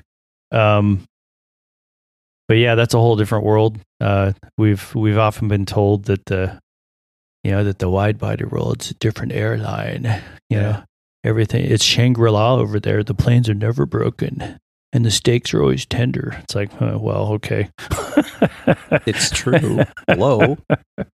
So, but yeah, I stayed on the MD-80, and that may or may not have been problematic because, the first couple of training events, I had limited exposure to Legacy as to what the training environment was even like, because since I was staying on that equipment, I had to come to the airline headquarters, do one check ride. It wasn't even a check ride. It was a 2 hours in the sim with a check pilot, check person, whatever we're doing these days. I shouldn't say that. I don't want to come across as, insensitive, but I am. So anyway, so you took a PC, not to be PC, but you took a proficiency check PC. Yes, in the simulator, and then they go, here's the literally here's the handout about our procedures and the differences, and here's our books. Go fly. Good luck. That's it. So then it's almost a year later, I do my first check ride, and that was different. But I will say, compared to Reno Air, at the Legacy level, I will say I've always had the impression they're not out to get you. They're out. They just want to make sure you know what you're doing up there and that you're safe. Yeah, that's their concern. Mm-hmm. And they will bend over backwards to help you attain that, compared to training at Reno and even at my regional. Training at some of those levels, and Tony and I have talked about this a few times, a little more aggressive. Training's a little more aggressive. Oh yeah. And but it's not the case when once you get to this level. Now, does that make it good or bad? I don't know. That's a whole other discussion we can have, because sometimes the training here, it maybe should have a slight more of an edge to it, not under a threat standpoint, but sometimes I don't think we train for when the what really hits the fan. Yeah. And that kind of concerns me a little bit, because especially the Airbus, like any plane, has its quirks. And when you find one of those quirks and you're not familiar with it, mm-hmm. you can be in a world of hurt in a hurry. Yeah, there it goes, doing that thing again. Yep. Yeah. So now, you were an FO for how many years? It took me 19 and a half years to upgrade. Wait, say that again? 19 and a half years. 19, I think. and a half I got to do math. I got to do math. So I started at a Legacy at late 98, and I finished upgrade training in December of 15. So now I'm probably exaggerating a bit, because I could have held captain if I was going to commute to Miami or LaGuardia about a year earlier if I wanted to commute. But, you know, I wanted to be in LA. So, but you transitioned. You went from the MD-80, then I went to the MD parking them. Yes, they started parking them. So I started it because I like to fly out of Ontario. Ontario is very close to where I live in California. So I went to the 737 when I ultimately couldn't hold the 80 out of Ontario. Right. And then I flew that for 4 years. I went to the 737 in 2011. And then again, kind of after my West Air experience, that was part of why I didn't jump on upgrade either, was it's like I was going to upgrade in the 7.3. I didn't want anything to do with that stupid Airbus. I heard all the stories. You know, it's a flying computer. Yeah. And they teasingly would say, like, you know, don't resist assimilation. It's like, well, you know. But then I have these old, well-meaning guys I was flying with in Orange County going, you know, Dave, that captain spigot's not going to be on forever. That's true. So this guy, he talked me into bidding captain. It was literally the day you had to have your bids in by like 8 p.m. that day, or for, you know, like for the next cycle or whatnot. Yeah. And I was just like, I don't want to do this, you know. So I remember I had a Seattle layover. And he's sitting there, he's going, come on, Dave, you should do it. You know, I'm sitting in the cockpit, and I literally, okay, fine. Okay, there, see, I'm sending it. So I sent my bid, and I was like, and I was still about 500 numbers, mathematically, just sheer math, like 500 numbers away from the bottom guy in LA. And I just went, I'm not going to worry about it. Sure enough, I get captain on the bus, and I'm just like, really? I love it. It's like, yeah, I went for a discovery flight, and yeah, it was okay. And then I went for the interview, and I was like, yeah, you know, if I get hired at Reno, whatever, it's just like practice, and you get hired. And it's like, yeah, I guess I'll put in my upgrade request, the vacancy bid, and look, I got my vacancy. I'm captain. Yeah, that's kind of your entire career. Yeah, that is starting to kind of sound like that, isn't it? Now that you put it all like that. You're welcome. You know, but yeah, you know, so I just. Yeah, and the Airbus was a little bit of a stretch. I mean, but it's one of these things that once you get used to it, though, because you didn't see me go back. See, because at most airlines, I guess, Legacy for sure, but I'm sure the other big three, when you're first upgrade or anytime you change seats, they usually lock you in for a few years because they can't afford to constantly be training you, you know. So I figured after a 2-year lock-in, I could go back. I could bid 7.3 captain, but frankly, the Airbus is a nice enough airplane from a comfort standpoint, ease of operation, you know, because, you know, some of us are better pilots than others, and, you know, so Fifi keeps me out of trouble, you know, so that's what. Well, it is, you know, I have nothing against Boeing. I actually think Boeing is a superior manufacturer, but being on the Airbus and having sat in a jump seat of both 7.3s and 7.5s, 7.6s, even an occasional 777 now and again, commuting for over a decade to Chicago, back and forth from Seattle, from San Francisco, from LA, different airlines. Everyone's got their procedures that are pretty close, but they're all a little different. But I'll tell you what, the sheer platform of the Airbus flight deck, the fact that we can stand up at any point and stretch our legs. We got this tray table is in front of us. Captain Roger always makes fun of me with the tray table. You and your damn tray table. Yeah, except they make us stow it now for no reason other than they want it to be like the Boeing guys. Well, you know, for takeoff and landing, got to stow these to climb out. We didn't used to have to do that. They're making this up. Well, in the event that we have to egress, you know, like the passengers, they have to stow. Why can't we? But I get it. It's not a big deal. But the fact that it's there, the fly-by-wire thing, yes. The benefit of a Boeing product is when you turn the yoke, the input you put in is the input you're going to feel, more or less. That is not true. I disagree. Most jets, in fact, all jets, have to provide an artificial feel. Okay. It's either through the hydraulic system, the pulley and cable system, as in the MD-80, or the bus with electronics. Okay. You cannot, the large control surfaces on these jets and the speed that they're going, you do not have a one-to-one connection. You do not. Understood. So the plane they have to manufacture, so to speak, a feel, that's more reasonable for the pilot. And that's what it is. So you don't even get that in the Boeing. In the Boeing, if all the hydraulics go out, you are still manually connected to the controls. It's called manual reversion. And it is a pain in the ass to fly that way. It is very, very, very, very stiff and weird and not responsive. Even the Airbus has the different laws, the direct law versus, but it's all fly-by-wire versus at least some reversionary backup pulley. But what I'm talking about is you see anyone come in to land on a 737. Just go to YouTube and look at 737 landing, and you see this exaggerated, movement of the yoke, and you're like nothing. Coming in. You ain't seen nothing until you've seen an MD-80. Well, I have seen an MD. I've been in the flight tech of MD-80s. That's exaggeration times 10. Times 10.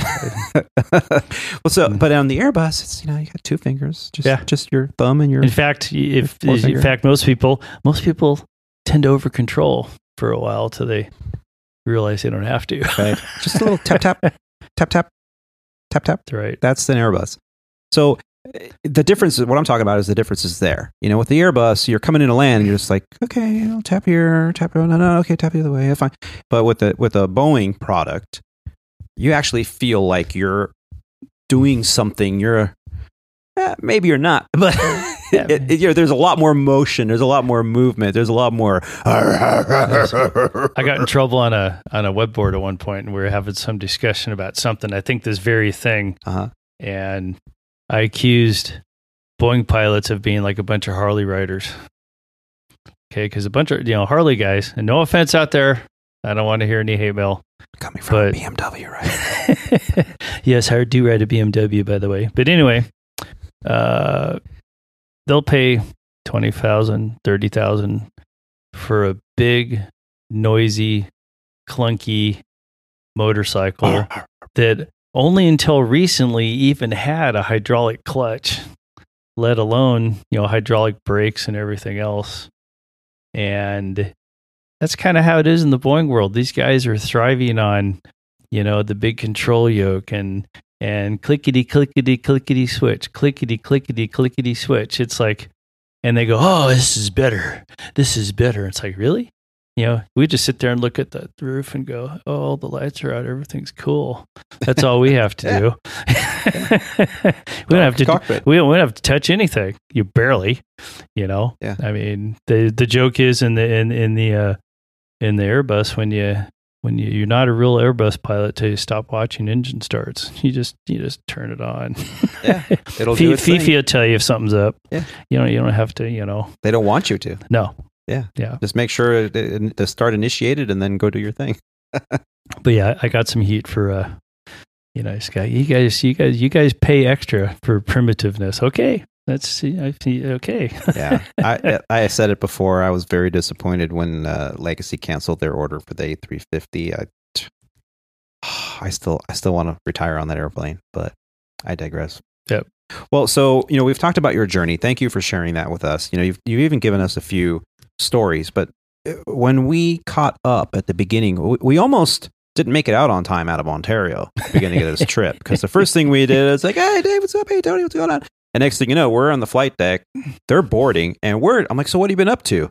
I probably shouldn't have asked you that until after we were at altitude. So we're telling me these stories. I'm telling you stories.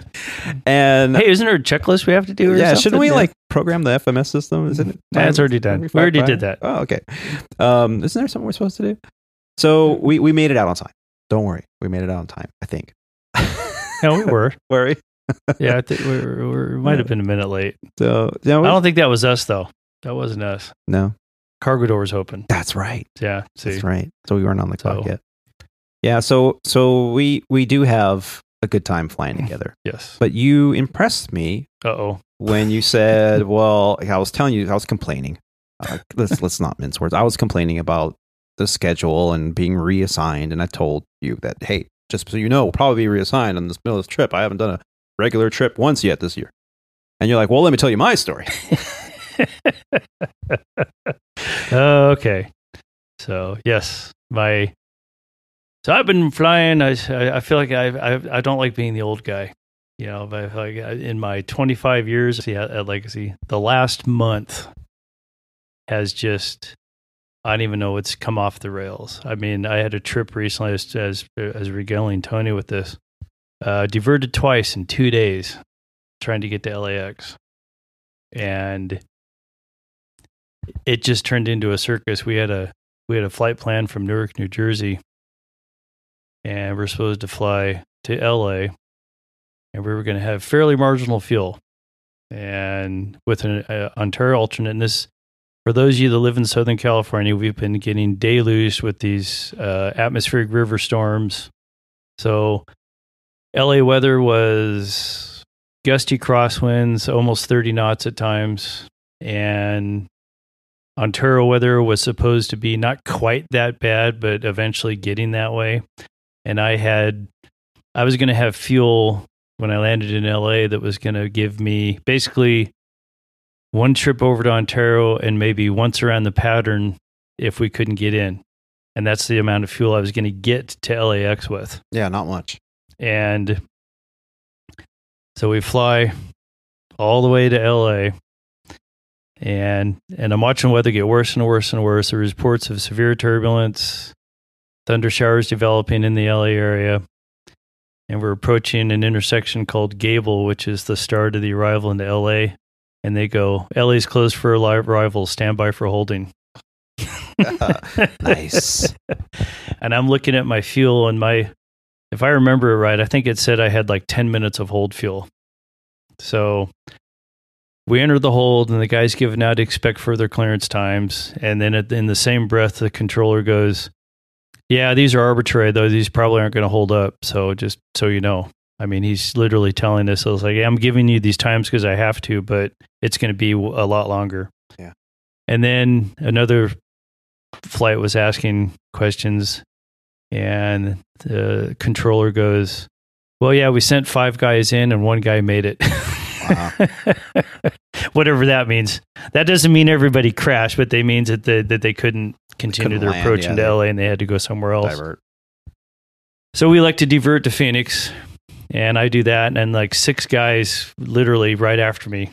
It's kind of like, and it's kind of that way too. Tony would probably say the same thing. It's like once one guy goes, it's like, oh, I'm going too. That's a good idea. Yeah.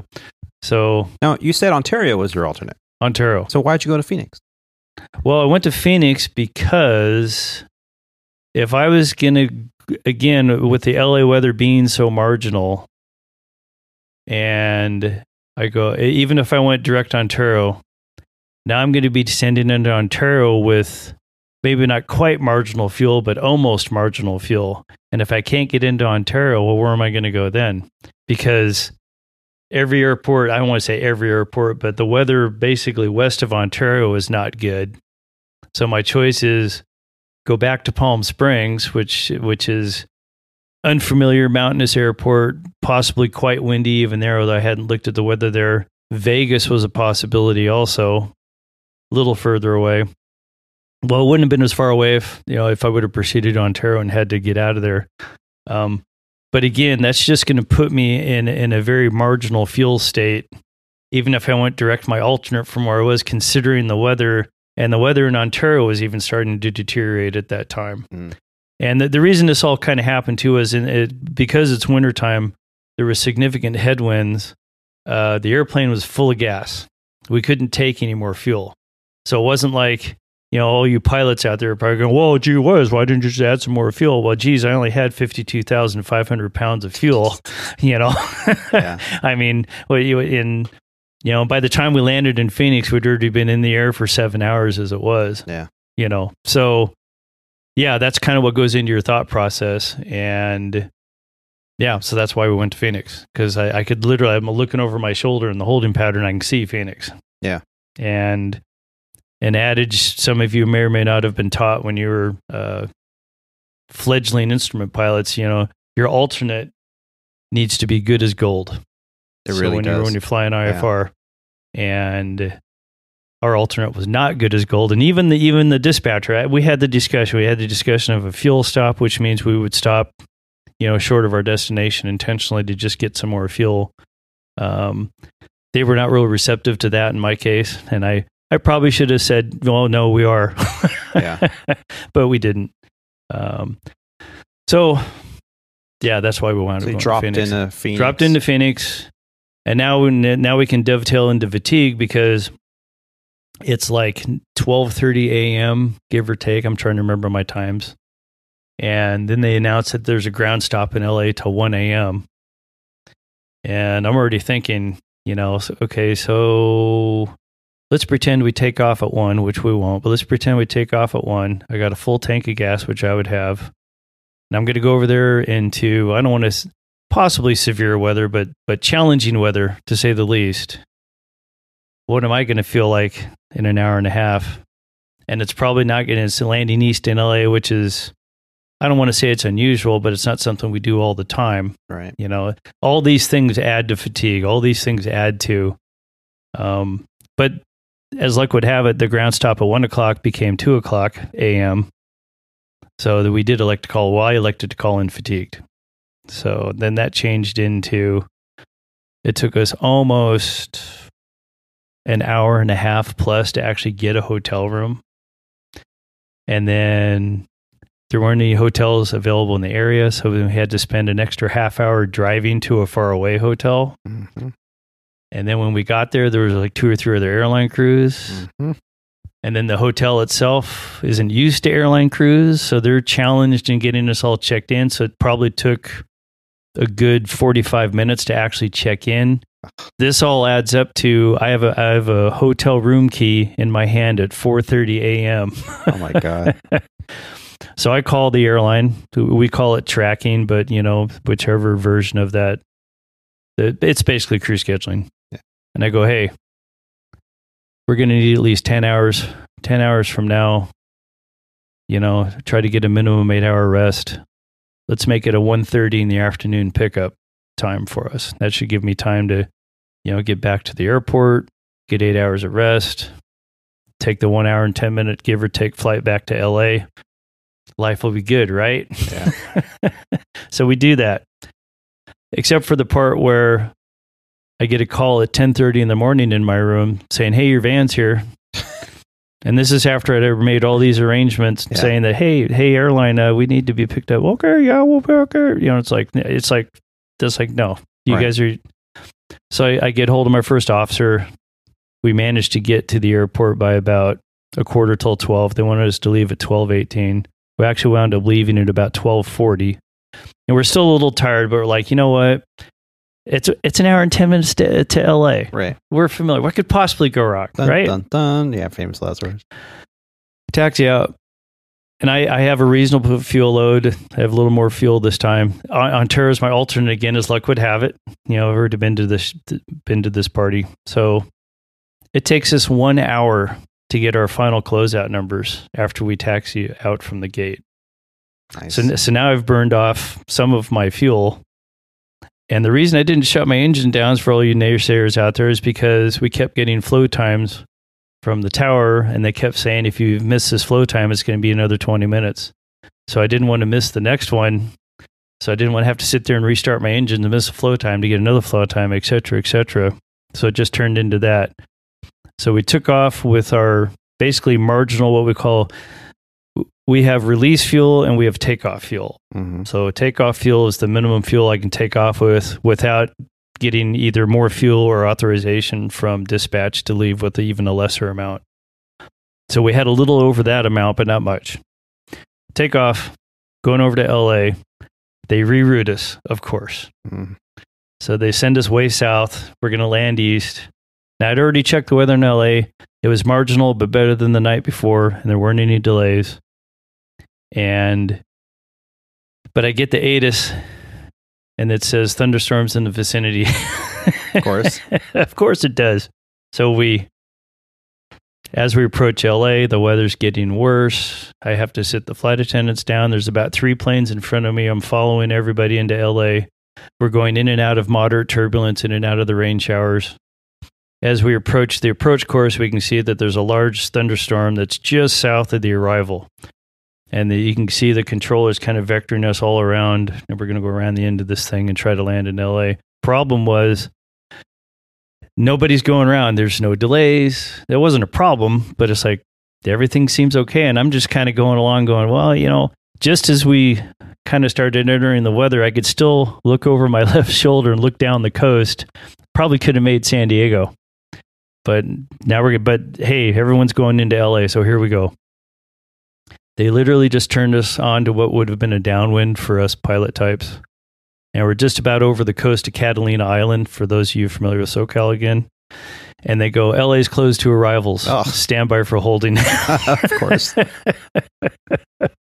So we do that, and it becomes, I check my computer. My computer says I'm going to have 6,900 pounds, give or take, when I land in Ontario, which is Antonio Will. That's kind of marginal. It's not much. It's not undoable, but it's not ideal. And considering the weather, it's like, so I'm not holding. I'm going to Ontario. So I get routing to Ontario. They give us a route, and again, this is probably for the people that don't understand this stuff. It's like Victor so and so to this VOR, Victor so and so over here. So it takes a moment to enter this. When I enter this route, it says I'm going to land. Now I'm going to have 3,900 pounds. Oh my God! Into Ontario. Now that's low. That's low. Yeah. So I call minimum fuel. That means that what I'm saying is I can't take any undue delay to the airport. And company in front of me, almost in stereo, does the same thing. You know, because they got the same routing I did. And then we basically bounce back through the weather, and all of a sudden, the company in front of us goes, Mayday, Mayday, Mayday, emergency fuel, you know, have to land immediately. So they turned me away from Ontario momentarily to let them go first. Mm-hmm. Yeah. And I'm still looking at my box, and the box it's flickering between about 37 and 3,800 pounds. And I'm like, okay, if this goes any lower, I'm going to have to do the same thing. Yeah. But then they give me the fix for the arrival, and we go land in Ontario. And now I'm in Ontario. Yeah. So we sit on the ground for almost an hour before they'll even bring the jetway up. They bring the jetway up. Yeah. And then they inform me there's going to be another hour for a fuel truck because of all the other diverts. I only got one truck.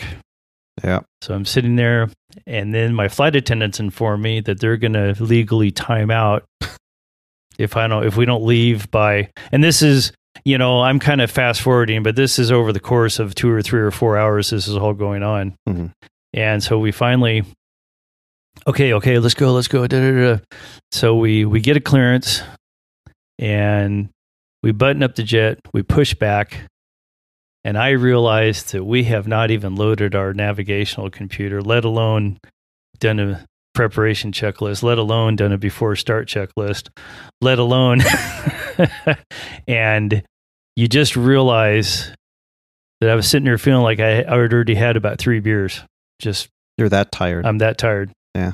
So I literally told the tug driver, because he was still hooked up to the airplane, I go, hey, pull it back onto the jet. I'm done. Up to the jetway. I'm done flying. I'm done. You know, and that's how that trip went. You know, so. You know, but you had all these obstacles. For those who say, well, don't you pilots just push the automatic pilot buttons and read a paper and drink coffee all day long and sit there and just monitor computer systems? Doesn't the airplane land itself? I mean, no. And no. This is the kind of stuff Tony that drinks coffee all day long. But anyway, well, I have to, otherwise I'm. So I'd have had an IV of Starbucks. I just carried around on an extension with wheels. I would. This is the kind of stuff that we deal with every single day. Some days are a cakewalk. They're pleasurable. They're boring. Nothing happens. And other days, this is what we deal with. It's a shit show. Yeah, it really is. And we're managing these micro disasters, and we make sure that they don't turn into a real disaster. So we're taking care of all these situations. We're making all these choice decisions, and you made a fantastic choice. You said, you know what? I'm not making sound decisions. I'm tired. Look at what I've missed. We are not going to continue. Right. And you did something that a lot of people hesitate with. You got pulled back to the gate and said, I'm done, which was the right thing to do. Because when you work from the hearing backwards, why did you continue after you realized you made all, And I enjoyed you telling me that. I do appreciate you sharing that with us as well. But that wasn't the only trip. Oh, God. That you... So the next trip... tell me about this is literally... I'm not even kidding, folks. The next trip after this one. So we wind up in Atlanta one point in the middle of call it the middle of a 2 days. Where our trip's going to be Atlanta, Dallas, Ontario. And we should be done. That's our trip. So take off out of Atlanta. There's a lot of weather north of Dallas, but it's all north of Dallas. And I even queried the dispatcher again. And he goes, yeah, don't worry about it. It's going to stay north of Dallas. Don't worry about it. And I have reasonable fuel. I got a Houston alternate, which, I've got a lot of fuel. So as we approach Dallas, the storms aren't north of Dallas. The storms are in Dallas. Right over the top. Stand by for holding. It's like I'm getting pretty good at this. So we start into holding. We hold for about 40, 45 minutes. Wow. Start bringing us in. And we're pointed right at this. Our weather radar shows green, red, yellow. Red's bad. Yellow's don't want to go in there anyway. And green, depending on the airplane, is either going to be light chop or you probably shouldn't go in there. So air traffic control has us heading towards this yellow area. I start seeing red just in the kind of speckling in the middle of it, So I asked the guy for a little turn and he goes, well, I can give you a turn for about 4 or 5 miles and I got to turn you back to keep you in line with the other jets and the guy coming in behind you. So we do that and the ride's not bad. I will say the ride's not bad. It's moderate to heavy rain, but the ride's not bad. But sure enough, just all of a sudden, just kablooey, we get hit by lightning. Just like that, And so you're like, okay, well, it's one more thing I got to tell them. We go in and land, so that happens. Have to change planes. Go to change planes. As we're sitting on the ground too in Dallas, I should point out, the plane that we were supposed to fly wound up diverting also. So we're waiting for a plane that diverted. So now we're adding hours. We're adding hours to our departure time. The plane finally shows up. It's got a deferred air bleed off of the AP, which is what we use to start the engines. We use air to start the engines. And get everybody loaded. And again, this is an hour or 2 or 3 going by while all this is happening, but we get everybody loaded up. We have a procedure that we use when we call it an external air start. So we're doing that. Go to start the engine. Nothing happens. Flatline. Nothing happens. So the first thing you go, hey, you guys turned the cart on out there? What's going on? They go, So they monkey with the cart. Try to start the thing again. Won't start. The airplane's not having any. So I asked the guy again. I go, hey, what's up with the car? And he goes, we're looking at it. Just a minute. It's probably already been a half hour. And you got to remember, too, that since I had the auxiliary power unit was available for electricity, the jet bridge has been pulled off. There's no external air in the airplane because you don't need it. And theoretically, we should have just started and left, but now it won't start. Now the plane's getting stuffy. They can't find an air cart. They're going to go find another air cart. Another half hour goes by. The plane's getting stuffier and hotter and stuffier and hotter. I'm getting constant calls from the back. And they can't get the jet started. They can't get the cart started. They can't get all this stuff's going on. They finally get another cart, get it hooked up. This one's for sure working correctly. We go to start the jet. Jet won't start. Now we're probably hour and a half, something after we initially buttoned this thing up, trying to get going. And so I'm frantically calling our operations, trying to get someone down to bring the jetway back up so we can get some air. Trying to get permission to start the right engine so that I can get some air. Nobody's talking to me. It's just this constant, nobody's talking to you. Nobody responds. That's the most frustrating. Yeah. And I finally get hold of maintenance and I finally get an ops people down. They finally bring the jet bridge down, but now we're probably I don't know, a couple, 3 hours since the original attempt to depart. Maintenance is accusing me of not knowing how to start the airplane. And we have alternate procedures. There's several different checklists depending, do you have air, do you have external air?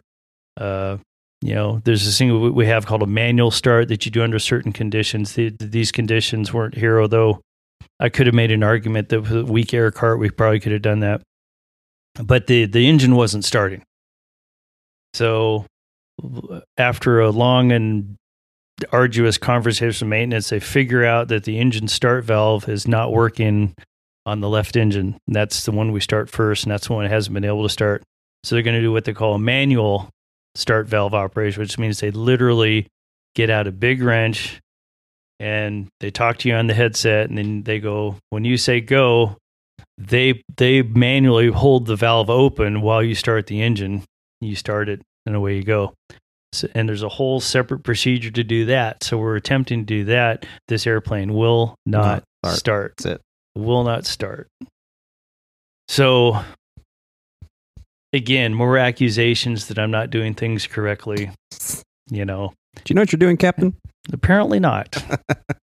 So after about literally 4 hours of this nonsense, I just refused the jet. I go, get me another jet, and everyone's very upset with this because they don't like to do that. I have, by the way, started the other engine finally because we had to get some air.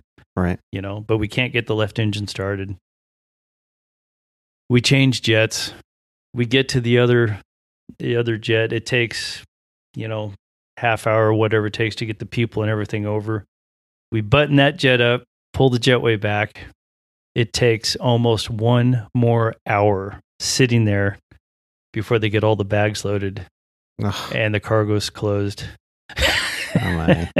So what this all turns into is about, we were allowed to be on duty for 14 hours that day based on our sign-in time and FAR 117 and all these rest regulations that we have now. And we were on duty now we can extend that by 2 hours. And there's all the naysayers out there because there's all these guys like, oh, I never extend. The company can just pound sand because I'm going to make sure that I'm going to be, whatever it is, whatever vendetta you're carrying around, because you're out there. I know you are. I can hear you right now. So, but we took an extension. It was go home leg? It was, well, it might have been the go home leg. Yeah, but that's the only reason why you would. But they told us 20 minutes. Uh-huh. It turned into an hour 40. Jeez. So we were on duty for 15:39. Max is 16 hours in this case with the extension. With the extension, 16 hours. And it took 15 hours and 39 minutes of duty to get this stupid plane started and back to Ontario. And again, in the midst of all of this, I would have told you I wasn't even tired. I was pissed, but I wasn't tired. I wasn't tired until top of descent into Ontario. And I'm telling you, and I'm not trying to equate alcohol with flying or anything, but you're kind of descending or whatnot, and you're going, God dang it, man! I feel like I've had a beer or two. That's exactly. And you don't even really know it until you know it, and you're just going, oh. There are plenty of studies out there about fatigue, and that's exactly what they equate it to. When you get to a certain level of fatigue, when it comes to motor skills and awareness and mental acuity and psychological acuity, it's like having 2 or 3 drinks. Yeah. Yeah. And it's so subtle. I can't emphasize how subtle it is. You don't even know, like even my first incident I just talked about, you don't even really know you're doing it to yourself. You just don't really, it's weird. Yeah. You have to be really attentive to you and your body and because everyone has their own personal levels. Some people can go much longer, and other people, they need minimum 8 hours of rest every night. And if they don't get it, then they're just not on their game, and they don't catch up until they get their catch up sleep. Right. So now we should point out for the audience that Legacy's stated policy, they would never push a pilot to fly fatigue, and they wouldn't. No, if you, huge liability. You can call fatigue. Right. But there is a little wrinkle dinkle that they do. So let's say you had a bad night in the hotel, as an example. So now you're going to call fatigue. So you call fatigue. as opposed to what I went through, which is cancellations, weather, diversions, whatnot. Right. So they're still going to sit there and go, well, was this systemic or was this not systemic? And if it's not systemic, they may or may not pay you for the time you lose. Right. See, and that's as much as they say, oh, it's no fault. It's no fault fatigue. It's like, it might cost you something, though. Right. Because they're still going to sit there and determine if it's systemic or not, And it's kind of interesting, too, how we spend a lot of time in training. And then we ask Tony here, we get fatigue training. Every quarter, we have to do a home study with fatigue training. Every time we go to recurrent, we get a fatigue module, whatever it is. And yet, when you're out there in the trenches, it's like they don't give a shit. It's like all the stuff they teach you, and then they just sit there and go, "Hey, you guys ready? You guys ready? You guys ready? Hey, you know the fatigue thing I said, the da da da da. Yeah, but are you guys ready?" Right, right. They will make sure that you and Roger, actually, on the last podcast we were talking about this on the very last episode, that there are pilots out there. It is the human condition that they will use whatever means necessary to take care of themselves, and they use fatigue sometimes as a weapon against the company because maybe they're trying to extend you and you don't want to extend, and you could do it, but you're like, you know what? Oh, then I'm fatigued then. So there are those instances that play a sour note in terms of management's perspective of pilots calling in fatigue. And that's kind of what I was alluding to earlier. Yeah. Like I can hear people going, "Oh, what did you extend for?" Right. There's that crowd out there that's exactly what you just said. Right. And so I think there's with everything in life, there's a balance. And if you keep your decision making balanced and you go, well, if anybody else was in the situation, would they come up reasonably with the same assessment I've just made upon myself that I'm too tired? And if you kind of go there and you go, well, honestly, top of descent, you're on final, and you're feeling like you've had a couple of drinks, even though you haven't, because you're tired. And now you have an engine fire. Are you going to perform your duty to get everybody on the ground safely and efficiently and to the top of your game? And the answer is, if the answer is no, then you got to make that assessment way back when you're still on the ground at your departure destination to go, okay, worst case scenario, will I make it through? Right. And if the answer is no, then unfortunately, I'm not trying to be an advocate to call it fatigue here. But what I am trying to say is know your limits, because liability is what runs the world, this company, and they want to protect themselves from that. But it's very difficult, I think, I'll say it's very difficult for most pilots, not all of them, but most of us have extreme sympathy for what a delayed or canceled flight does to our passengers. Yeah, we're doers. We get stuff done. And we're doers. Occasionally, I'm guilty of it myself, where you just, you might be kind of pushing yourself a little because I don't want to, I don't want to cancel the flight, or I don't want to, and, I don't want to say that I'm certainly not a mission hacker, but we do have those guys out there. And yeah, like I said, it's a balance, and we have to weigh that balance to make sure that we're operating safely, not just for ourselves, but for the people that we travel with and the company and our employees and everyone else. Now, thank you for sharing those stories. I think there's a lot to be learned from them, which is why I've asked you again to come on and share your story with us. Thank you so much. I appreciate it.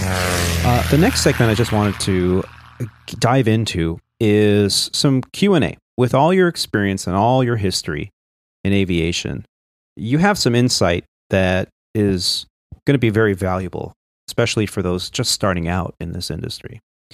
One of those things is, just you're dealing with a crowd of a new generation of pilot coming through now.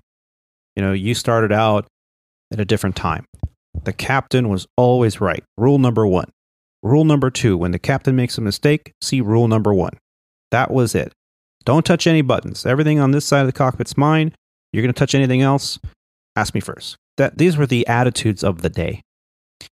Times have changed for the better. But with that comes a new generation of pilots that aren't quizzed on how many fan blades are on the motor. What's the internal turbine temperature during an APU start at 37,000 feet? Yeah, all these obscure questions that your check airman or your sim checking events would try to pull out of you out of these orals. Did you study? Do you know your airplane? That's what they're asking. Those days are gone. Now it's a kindler, gentler. Not just with legacy airlines, but with all of them, even the regionals. They just want to make sure, can you do the procedures? Do you know what to do? Is your muscle memory there so that in the event you have something like a V1 cut with an airplane full of people, full of fuel, are you going to know what to do? This is what they're really focused on. They don't really care if you can build the airplane anymore. But with that said, there's some pros and cons. Do you think the next generation of pilot, the new hires per se, that you've been flying with that are coming through the civilian ranks, do you see them with some pros and cons in terms of what they offer in the industry versus old school mentality of new hires that were coming through and they had to basically build the airplane? Well, I think I would have to say, when you just said that, the pros for some of the newer folks that I've flown with, as most of us are probably aware, we've gone very electronic. Our documents are all on iPads. Everything's in the cloud. A lot of the newer pilots are very adept at the iPad. They're very adept at, the software. Even the computer entries in the airplane, they're actually quite good at. So I'd have to say that's probably one of their strengths is in that realm, They're good with the magenta. Exactly. And that's not a bad thing. But like some of the more astute FOs I'll fly with, I'll go, hey, why don't you turn off the auto thrust? And the typical response is, I don't know if I want to do that. I don't know if I'm ready for that.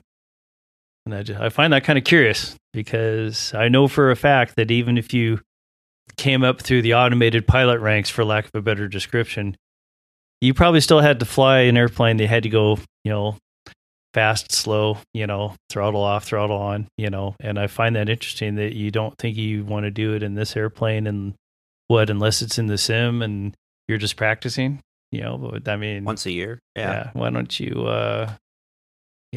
turn off those flight directors? And it's like, even our training, we have a practice. When I try and think of a scenario that we do where you turn off your flight directors, and we have this thing called flight path vector, and it just shows you where the attitude of the airplane is, and they suggest where to put the flight path vector to stay on a glide path to the runway. Keep you at nice 700 feet a minute down, give or take, and hey, well, I just use that flight path vector, and then I've had typical responses. Well, I don't use that. I don't really look at that much.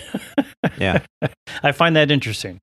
Well, when you're new on the airplane, you want to, you have your standard, and you want to stay within those standards. And occasionally, you might hit one side or the other side, and you're still kind of getting the feel of the airplane. But once you get comfortable, and you can keep that airplane right in the middle of the standard, and you're right there, right on track, then to change that up and go, you know what? Let me go raw data on this one. It's a beautiful VFR day. We're coupled to the ILS. Let's go raw data. I want to turn flight directors off, autopilot off, flight directors off. Give me the bird. Give me 3 degree down on the descent. And let me try just flying this raw data. Well, that pulls you out of that comfort zone. Yeah. And now you're going to have to, and especially if you're doing like manual thrust. I mean, I was on an airplane that didn't have auto throttles in my previous airline. So that was me 24/7. So now to come onto the Airbus and request that, go, hey, by the way, and you hopefully briefed it for your other pilot and go, yeah, this is what I plan on doing. If the weather's good, I might turn off okay, fine. At least they're prepared. It's interesting you say that because I had a guy get very upset with me one time. What, you didn't? No, I just popped off the auto thrust. Yeah. Yeah, and then we landed. Mm-hmm. And his response was, if you're going to turn off that auto thrust, you need to brief me on that before you do it. He's very upset with me. And I That's was what like, the chick airmen are harping on right now. Is like, don't do anything unless you've briefed it. it's like, You should have briefed it. Well, my briefings don't last 37 minutes Right. at the top of decent. They last about 2. right, exactly. So I can't always brief everything. But yeah, I mean, there are those that get all bent out of shape. They come out of their comfort But it's zone. that mentality. I think that's what the you're kind problem. of asking. It's just like, well, why does that alarm a person? It's not like I'm completely okay. We're going to do an RNAV now instead of this ILS I briefed. That's a different- completely Yeah. But hey, I'm just turning off the auto thrust. Why does that alarm this person to the point that they feel the need to go? You didn't talk about that. And I'm not like, in my safe space, Captain. I'm just like, wow. I'm not trying to say it as a slant to the new pilots out there. I'm not inferring that at all. But it's just like, I mean, gee whiz. I learn from everybody I fly with, good, bad, and ugly. And I scared you a little bit. Was it last night? Yeah, coming in here. Where? Coming Oh. in here. Yeah. It What- was what a did you beautiful do? VFR This time. I mean, And what did you do? this time. and it was beautiful VFR. And I said, you know what? I had seen you that do didn't it scare once me. or twice. And I went, oh, I'm going to go raw data. So flight directors, autopilot off, flight directors off. You thought I was... I wanted to do what you did. And I auto thrust off. And okay. I was like, you were like, oh, are we... and we were having a discussion actually about cutting in on a visual inside the final Oh, that's approach right, fix okay. and all that stuff. So we're talking. And I look up and I go, oh, I'm a little fast. So I don't know, 10 knots fast for a minute, less than a Yeah. minute. And I corrected immediately. And you went, all right, 1,000 foot, kind of stable. I'm correcting, Yeah. kind of. And immediately before I was done talking, I was already on speed. Yeah, just like, And of course, fine. And I look over and you're just kind of smiling, like whatever. Good landing. Rolled off the runway. And I went, oh, did I scare you? No. You're like, I don't know Takes- why. no. What did you do? No. Didn't even notice. Wait. So no, So- it's interesting you say that. I always like to get that perspective. I think that, the different generations of pilots bring a little bit something extra, and it develops us as a career professional pilot, and everyone kind of brings something different to the table. And I just appreciate getting your perspective on that. Well, the So- other part too is just like when I first started in the bus, and I was probably a little uncertain those first couple months, and then you force yourself, or you have some guy, a well-meaning FO, going, "Hey, turn off the auto thrust." Hey, because and once you actually do that a few times, then your confidence in the airplane goes way up. Yeah. And it's almost like you have to get past that, I don't know, that automation hurdle, if you will. Yeah. Because Airbus is a fabulous plane, in my opinion, as far as how it flies. Yeah. But when you fly it, you may get used to letting it fly instead of you flying it. And I guess that's kind of our point. Right. Maybe you should fly it once in a while, and Yeah. then that way you get even more confidence in it. You can, so when things are weird, when there is super gusty crosswinds, when there is, things like that, sometimes it's better to have the thrust off, in my opinion. And if you're not confident to do that, Right. could be a problem. Could I mean, Right. So Now, in all your time, you've had this career, you've had people in your past help you along the way. I often say that we as aviators at this level in the game, after decades of experience, stand on the shoulders of all those aviators that came before Yes. us, that have helped us, that have given us advice that we've learned from. yes, Now, let's just say you can go back in time, just for a moment, and whisper in your own younger ear, just for a moment, and give yourself some advice. What would you tell yourself? what would I say? I would say you can't be so hard on yourself, because you can't fly perfectly all the time. It's not possible.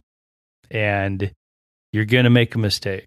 You're going to get off course. You're going to, it's not the end of everything if that happens once in a while, and don't be afraid of the airplane. The airplanes are tougher than you think they are. Because even now, when you're getting into moderate or better turbulence, a couple of rides into Reno that I've had, you kind of wonder how much these things can take. I still do, and believe me, they can take a lot of punishment, I think. Yeah, works good, lasts a long time. And that's probably what I would tell myself. And I would also tell myself, genuinely know how to do something else besides this to earn a living. Have your backup plan. Have a backup plan. Very good advice. So yeah, we often put all our eggs in one basket, especially those of us who care about, how we operate and how we do things and want to have that perfect flight. So yeah, it's very good advice to just go easy, give yourself a break. Yep. There's no such thing as perfect. Do your best to get that, but go easy. Because it seems to me I've gotten, I would say the instructors, check airmen, whoever, that have been a little more laid back yet thorough are the ones I've gotten the most out of. Yeah. But you can let your guard down and actually pay attention and pull something out of it instead of having your guard up the whole time, being so nervous, not even realizing what just happened. Right. Yeah. Now, we talked about standing on the shoulders of those aviators that came before us. Think back to a person in your life that had the biggest impact on your personal career. Who would that person be, and what would you tell them? That's one of those, that's an intense question. Believe it or not, it'd be my brother, because, and I'm almost estranged from my brother, as weird as this sounds, but I simply wouldn't be a pilot if he hadn't made me go get that intro flight. I simply wouldn't be an airline pilot. I would be doing something else. Yeah. I don't know. It sounds weird to say. And he's not even an aviation guy. Well, he worked for Boeing Computer Services, but he wasn't like, a pilot or anything like that. And I don't know. As far as my career went, I simply wouldn't be a pilot if it wasn't for him. What do you think he saw with aviation for you that had him suggest that to you? I think, well, like I said, I was this mopey, unmotivated teenager, and in my heart at that point, I genuinely wanted to be an accountant. But I think I wanted to be an accountant because that was going to be safe. I was pretty good at it, at least at that point. And you're always going to have a job, and the flying thing was probably, I don't know why he thought that I should go try to fly airplanes or something. I'm not even 100% sure he meant that as a career, but I think he just saw that I needed to get maybe down a different path somehow. Be more challenged, maybe? Maybe. Get out of your box a little bit. Yeah. Because I'm not one of these maniac pilots. I'm not saying that pilots are maniacs, but, some guys I think can ride along, and we have predictions of severe turbulence. I get a little nervous and I try to avoid it. And some guys I feel like, whatever. I don't think they even think about it. I think they don't even think about it. Yeah, just what's the worst that can happen? And I'm all like, there's 190 people back here that might, so I don't know. It's, I still say that I'm kind of a reluctant pilot, as weird as that sounds, Yeah. But reminds me of the old adage, there are old pilots and bold pilots, but there are no old, bold pilots. That's hopefully mostly true. Yeah. Now, last question before we need to start wrapping it up and getting ready for our delayed departure. A lot of young people are choosing aviation now, especially with these salaries, what they are.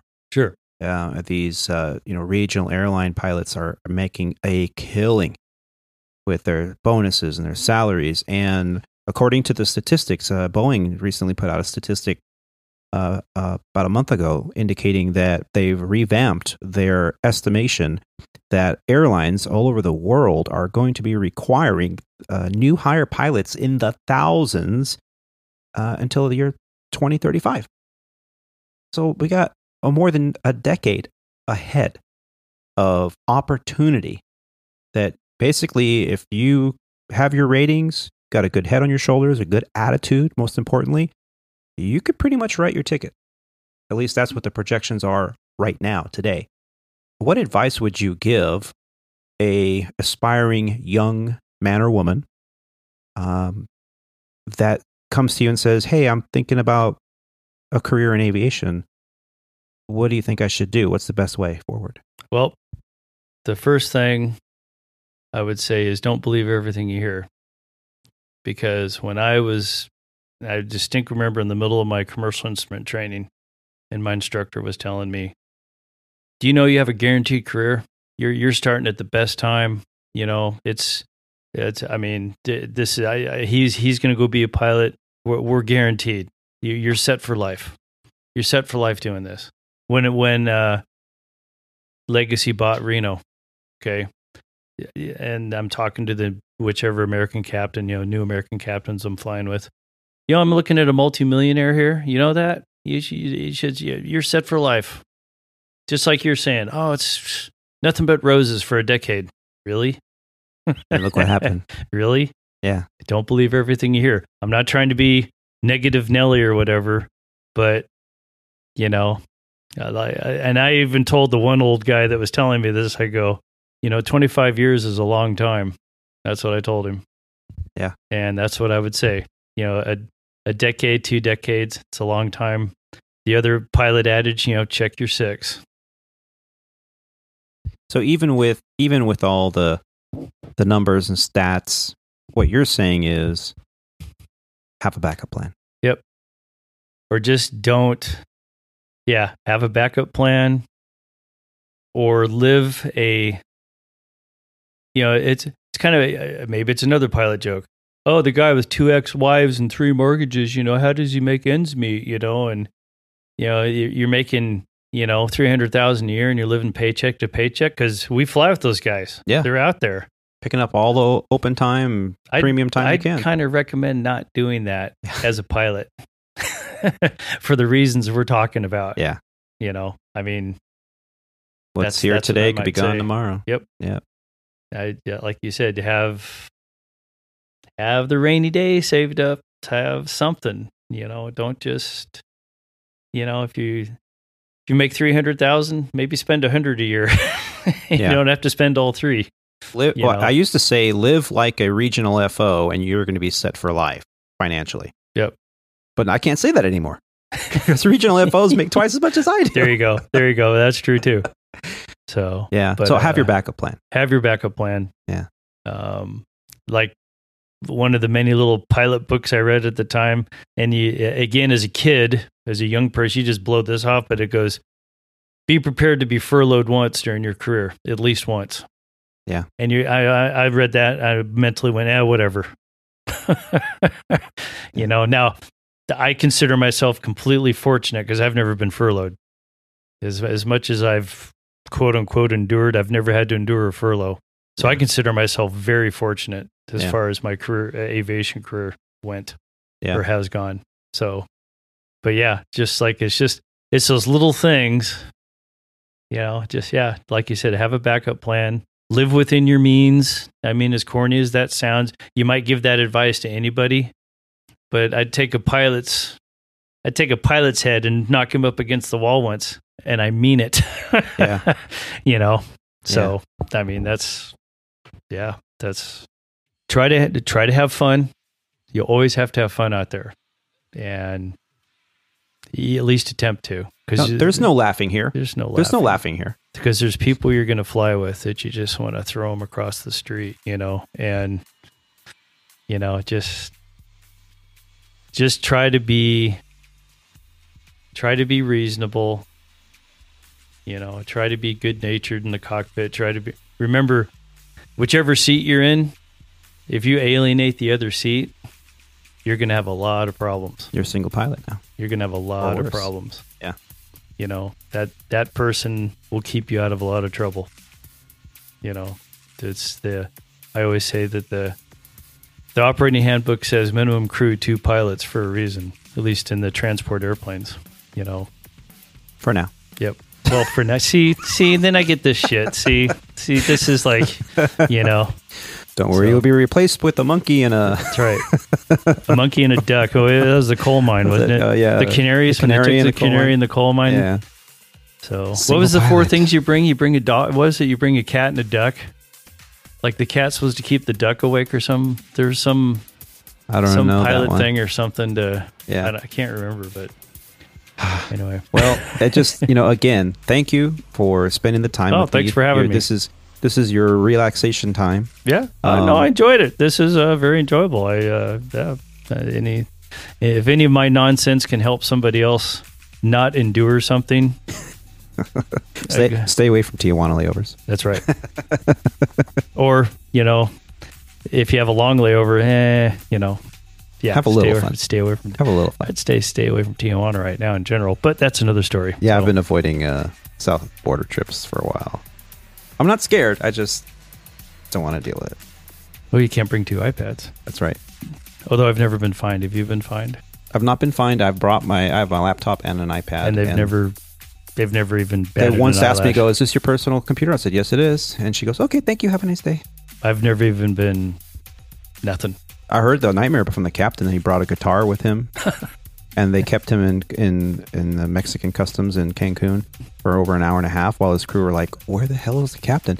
He brought his guitar, and they wanted to charge him some astronomical fee for bringing in his personal guitar. He's like, "What are you talking about? What is going on?" He's like, "You are going to go to the beach and take money away from our mariachis."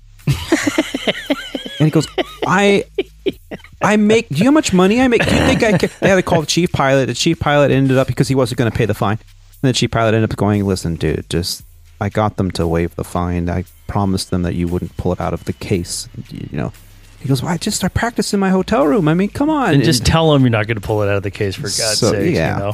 So I wonder if he made any money by playing the guitar down on the beach. I hadn't even thought for about tips. that. But now that, I have to learn the guitar now. That's it. So The harmonica's a lot easier to carry. that's right. And if you do wind up doing jail time, it serves another purpose. That's right. So, Da-na-na-na-na. Well, again, thank you. Yep. Time to get ready. okay. Yeah, guess we got to go. And to everyone out there, I just want to say thank you so much for listening in on this flight 131 of the Squawk Ident podcast. Just want to say a final thank you to Captain Dave for sitting down with me on this episode, learning about his journey. Did you enjoy listening in on our flight today?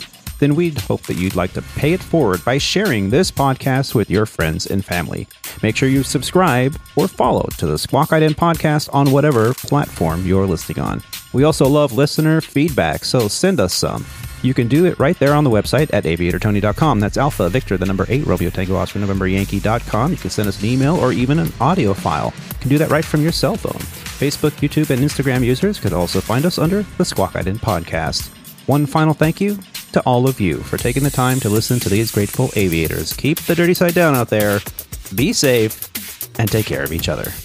Bye, y'all. That was a lot of fun. Good. I didn't find this. That was great.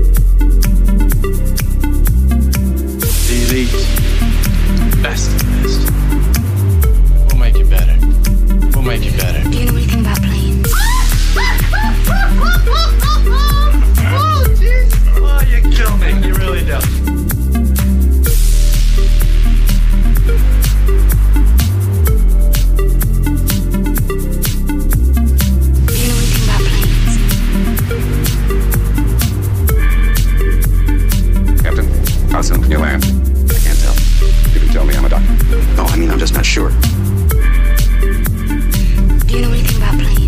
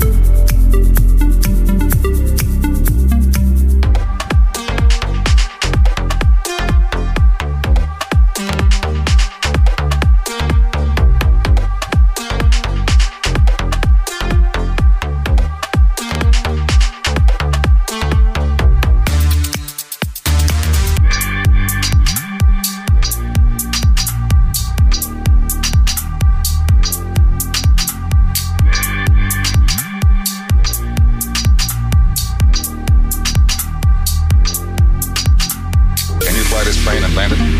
It's an entirely different kind of flying.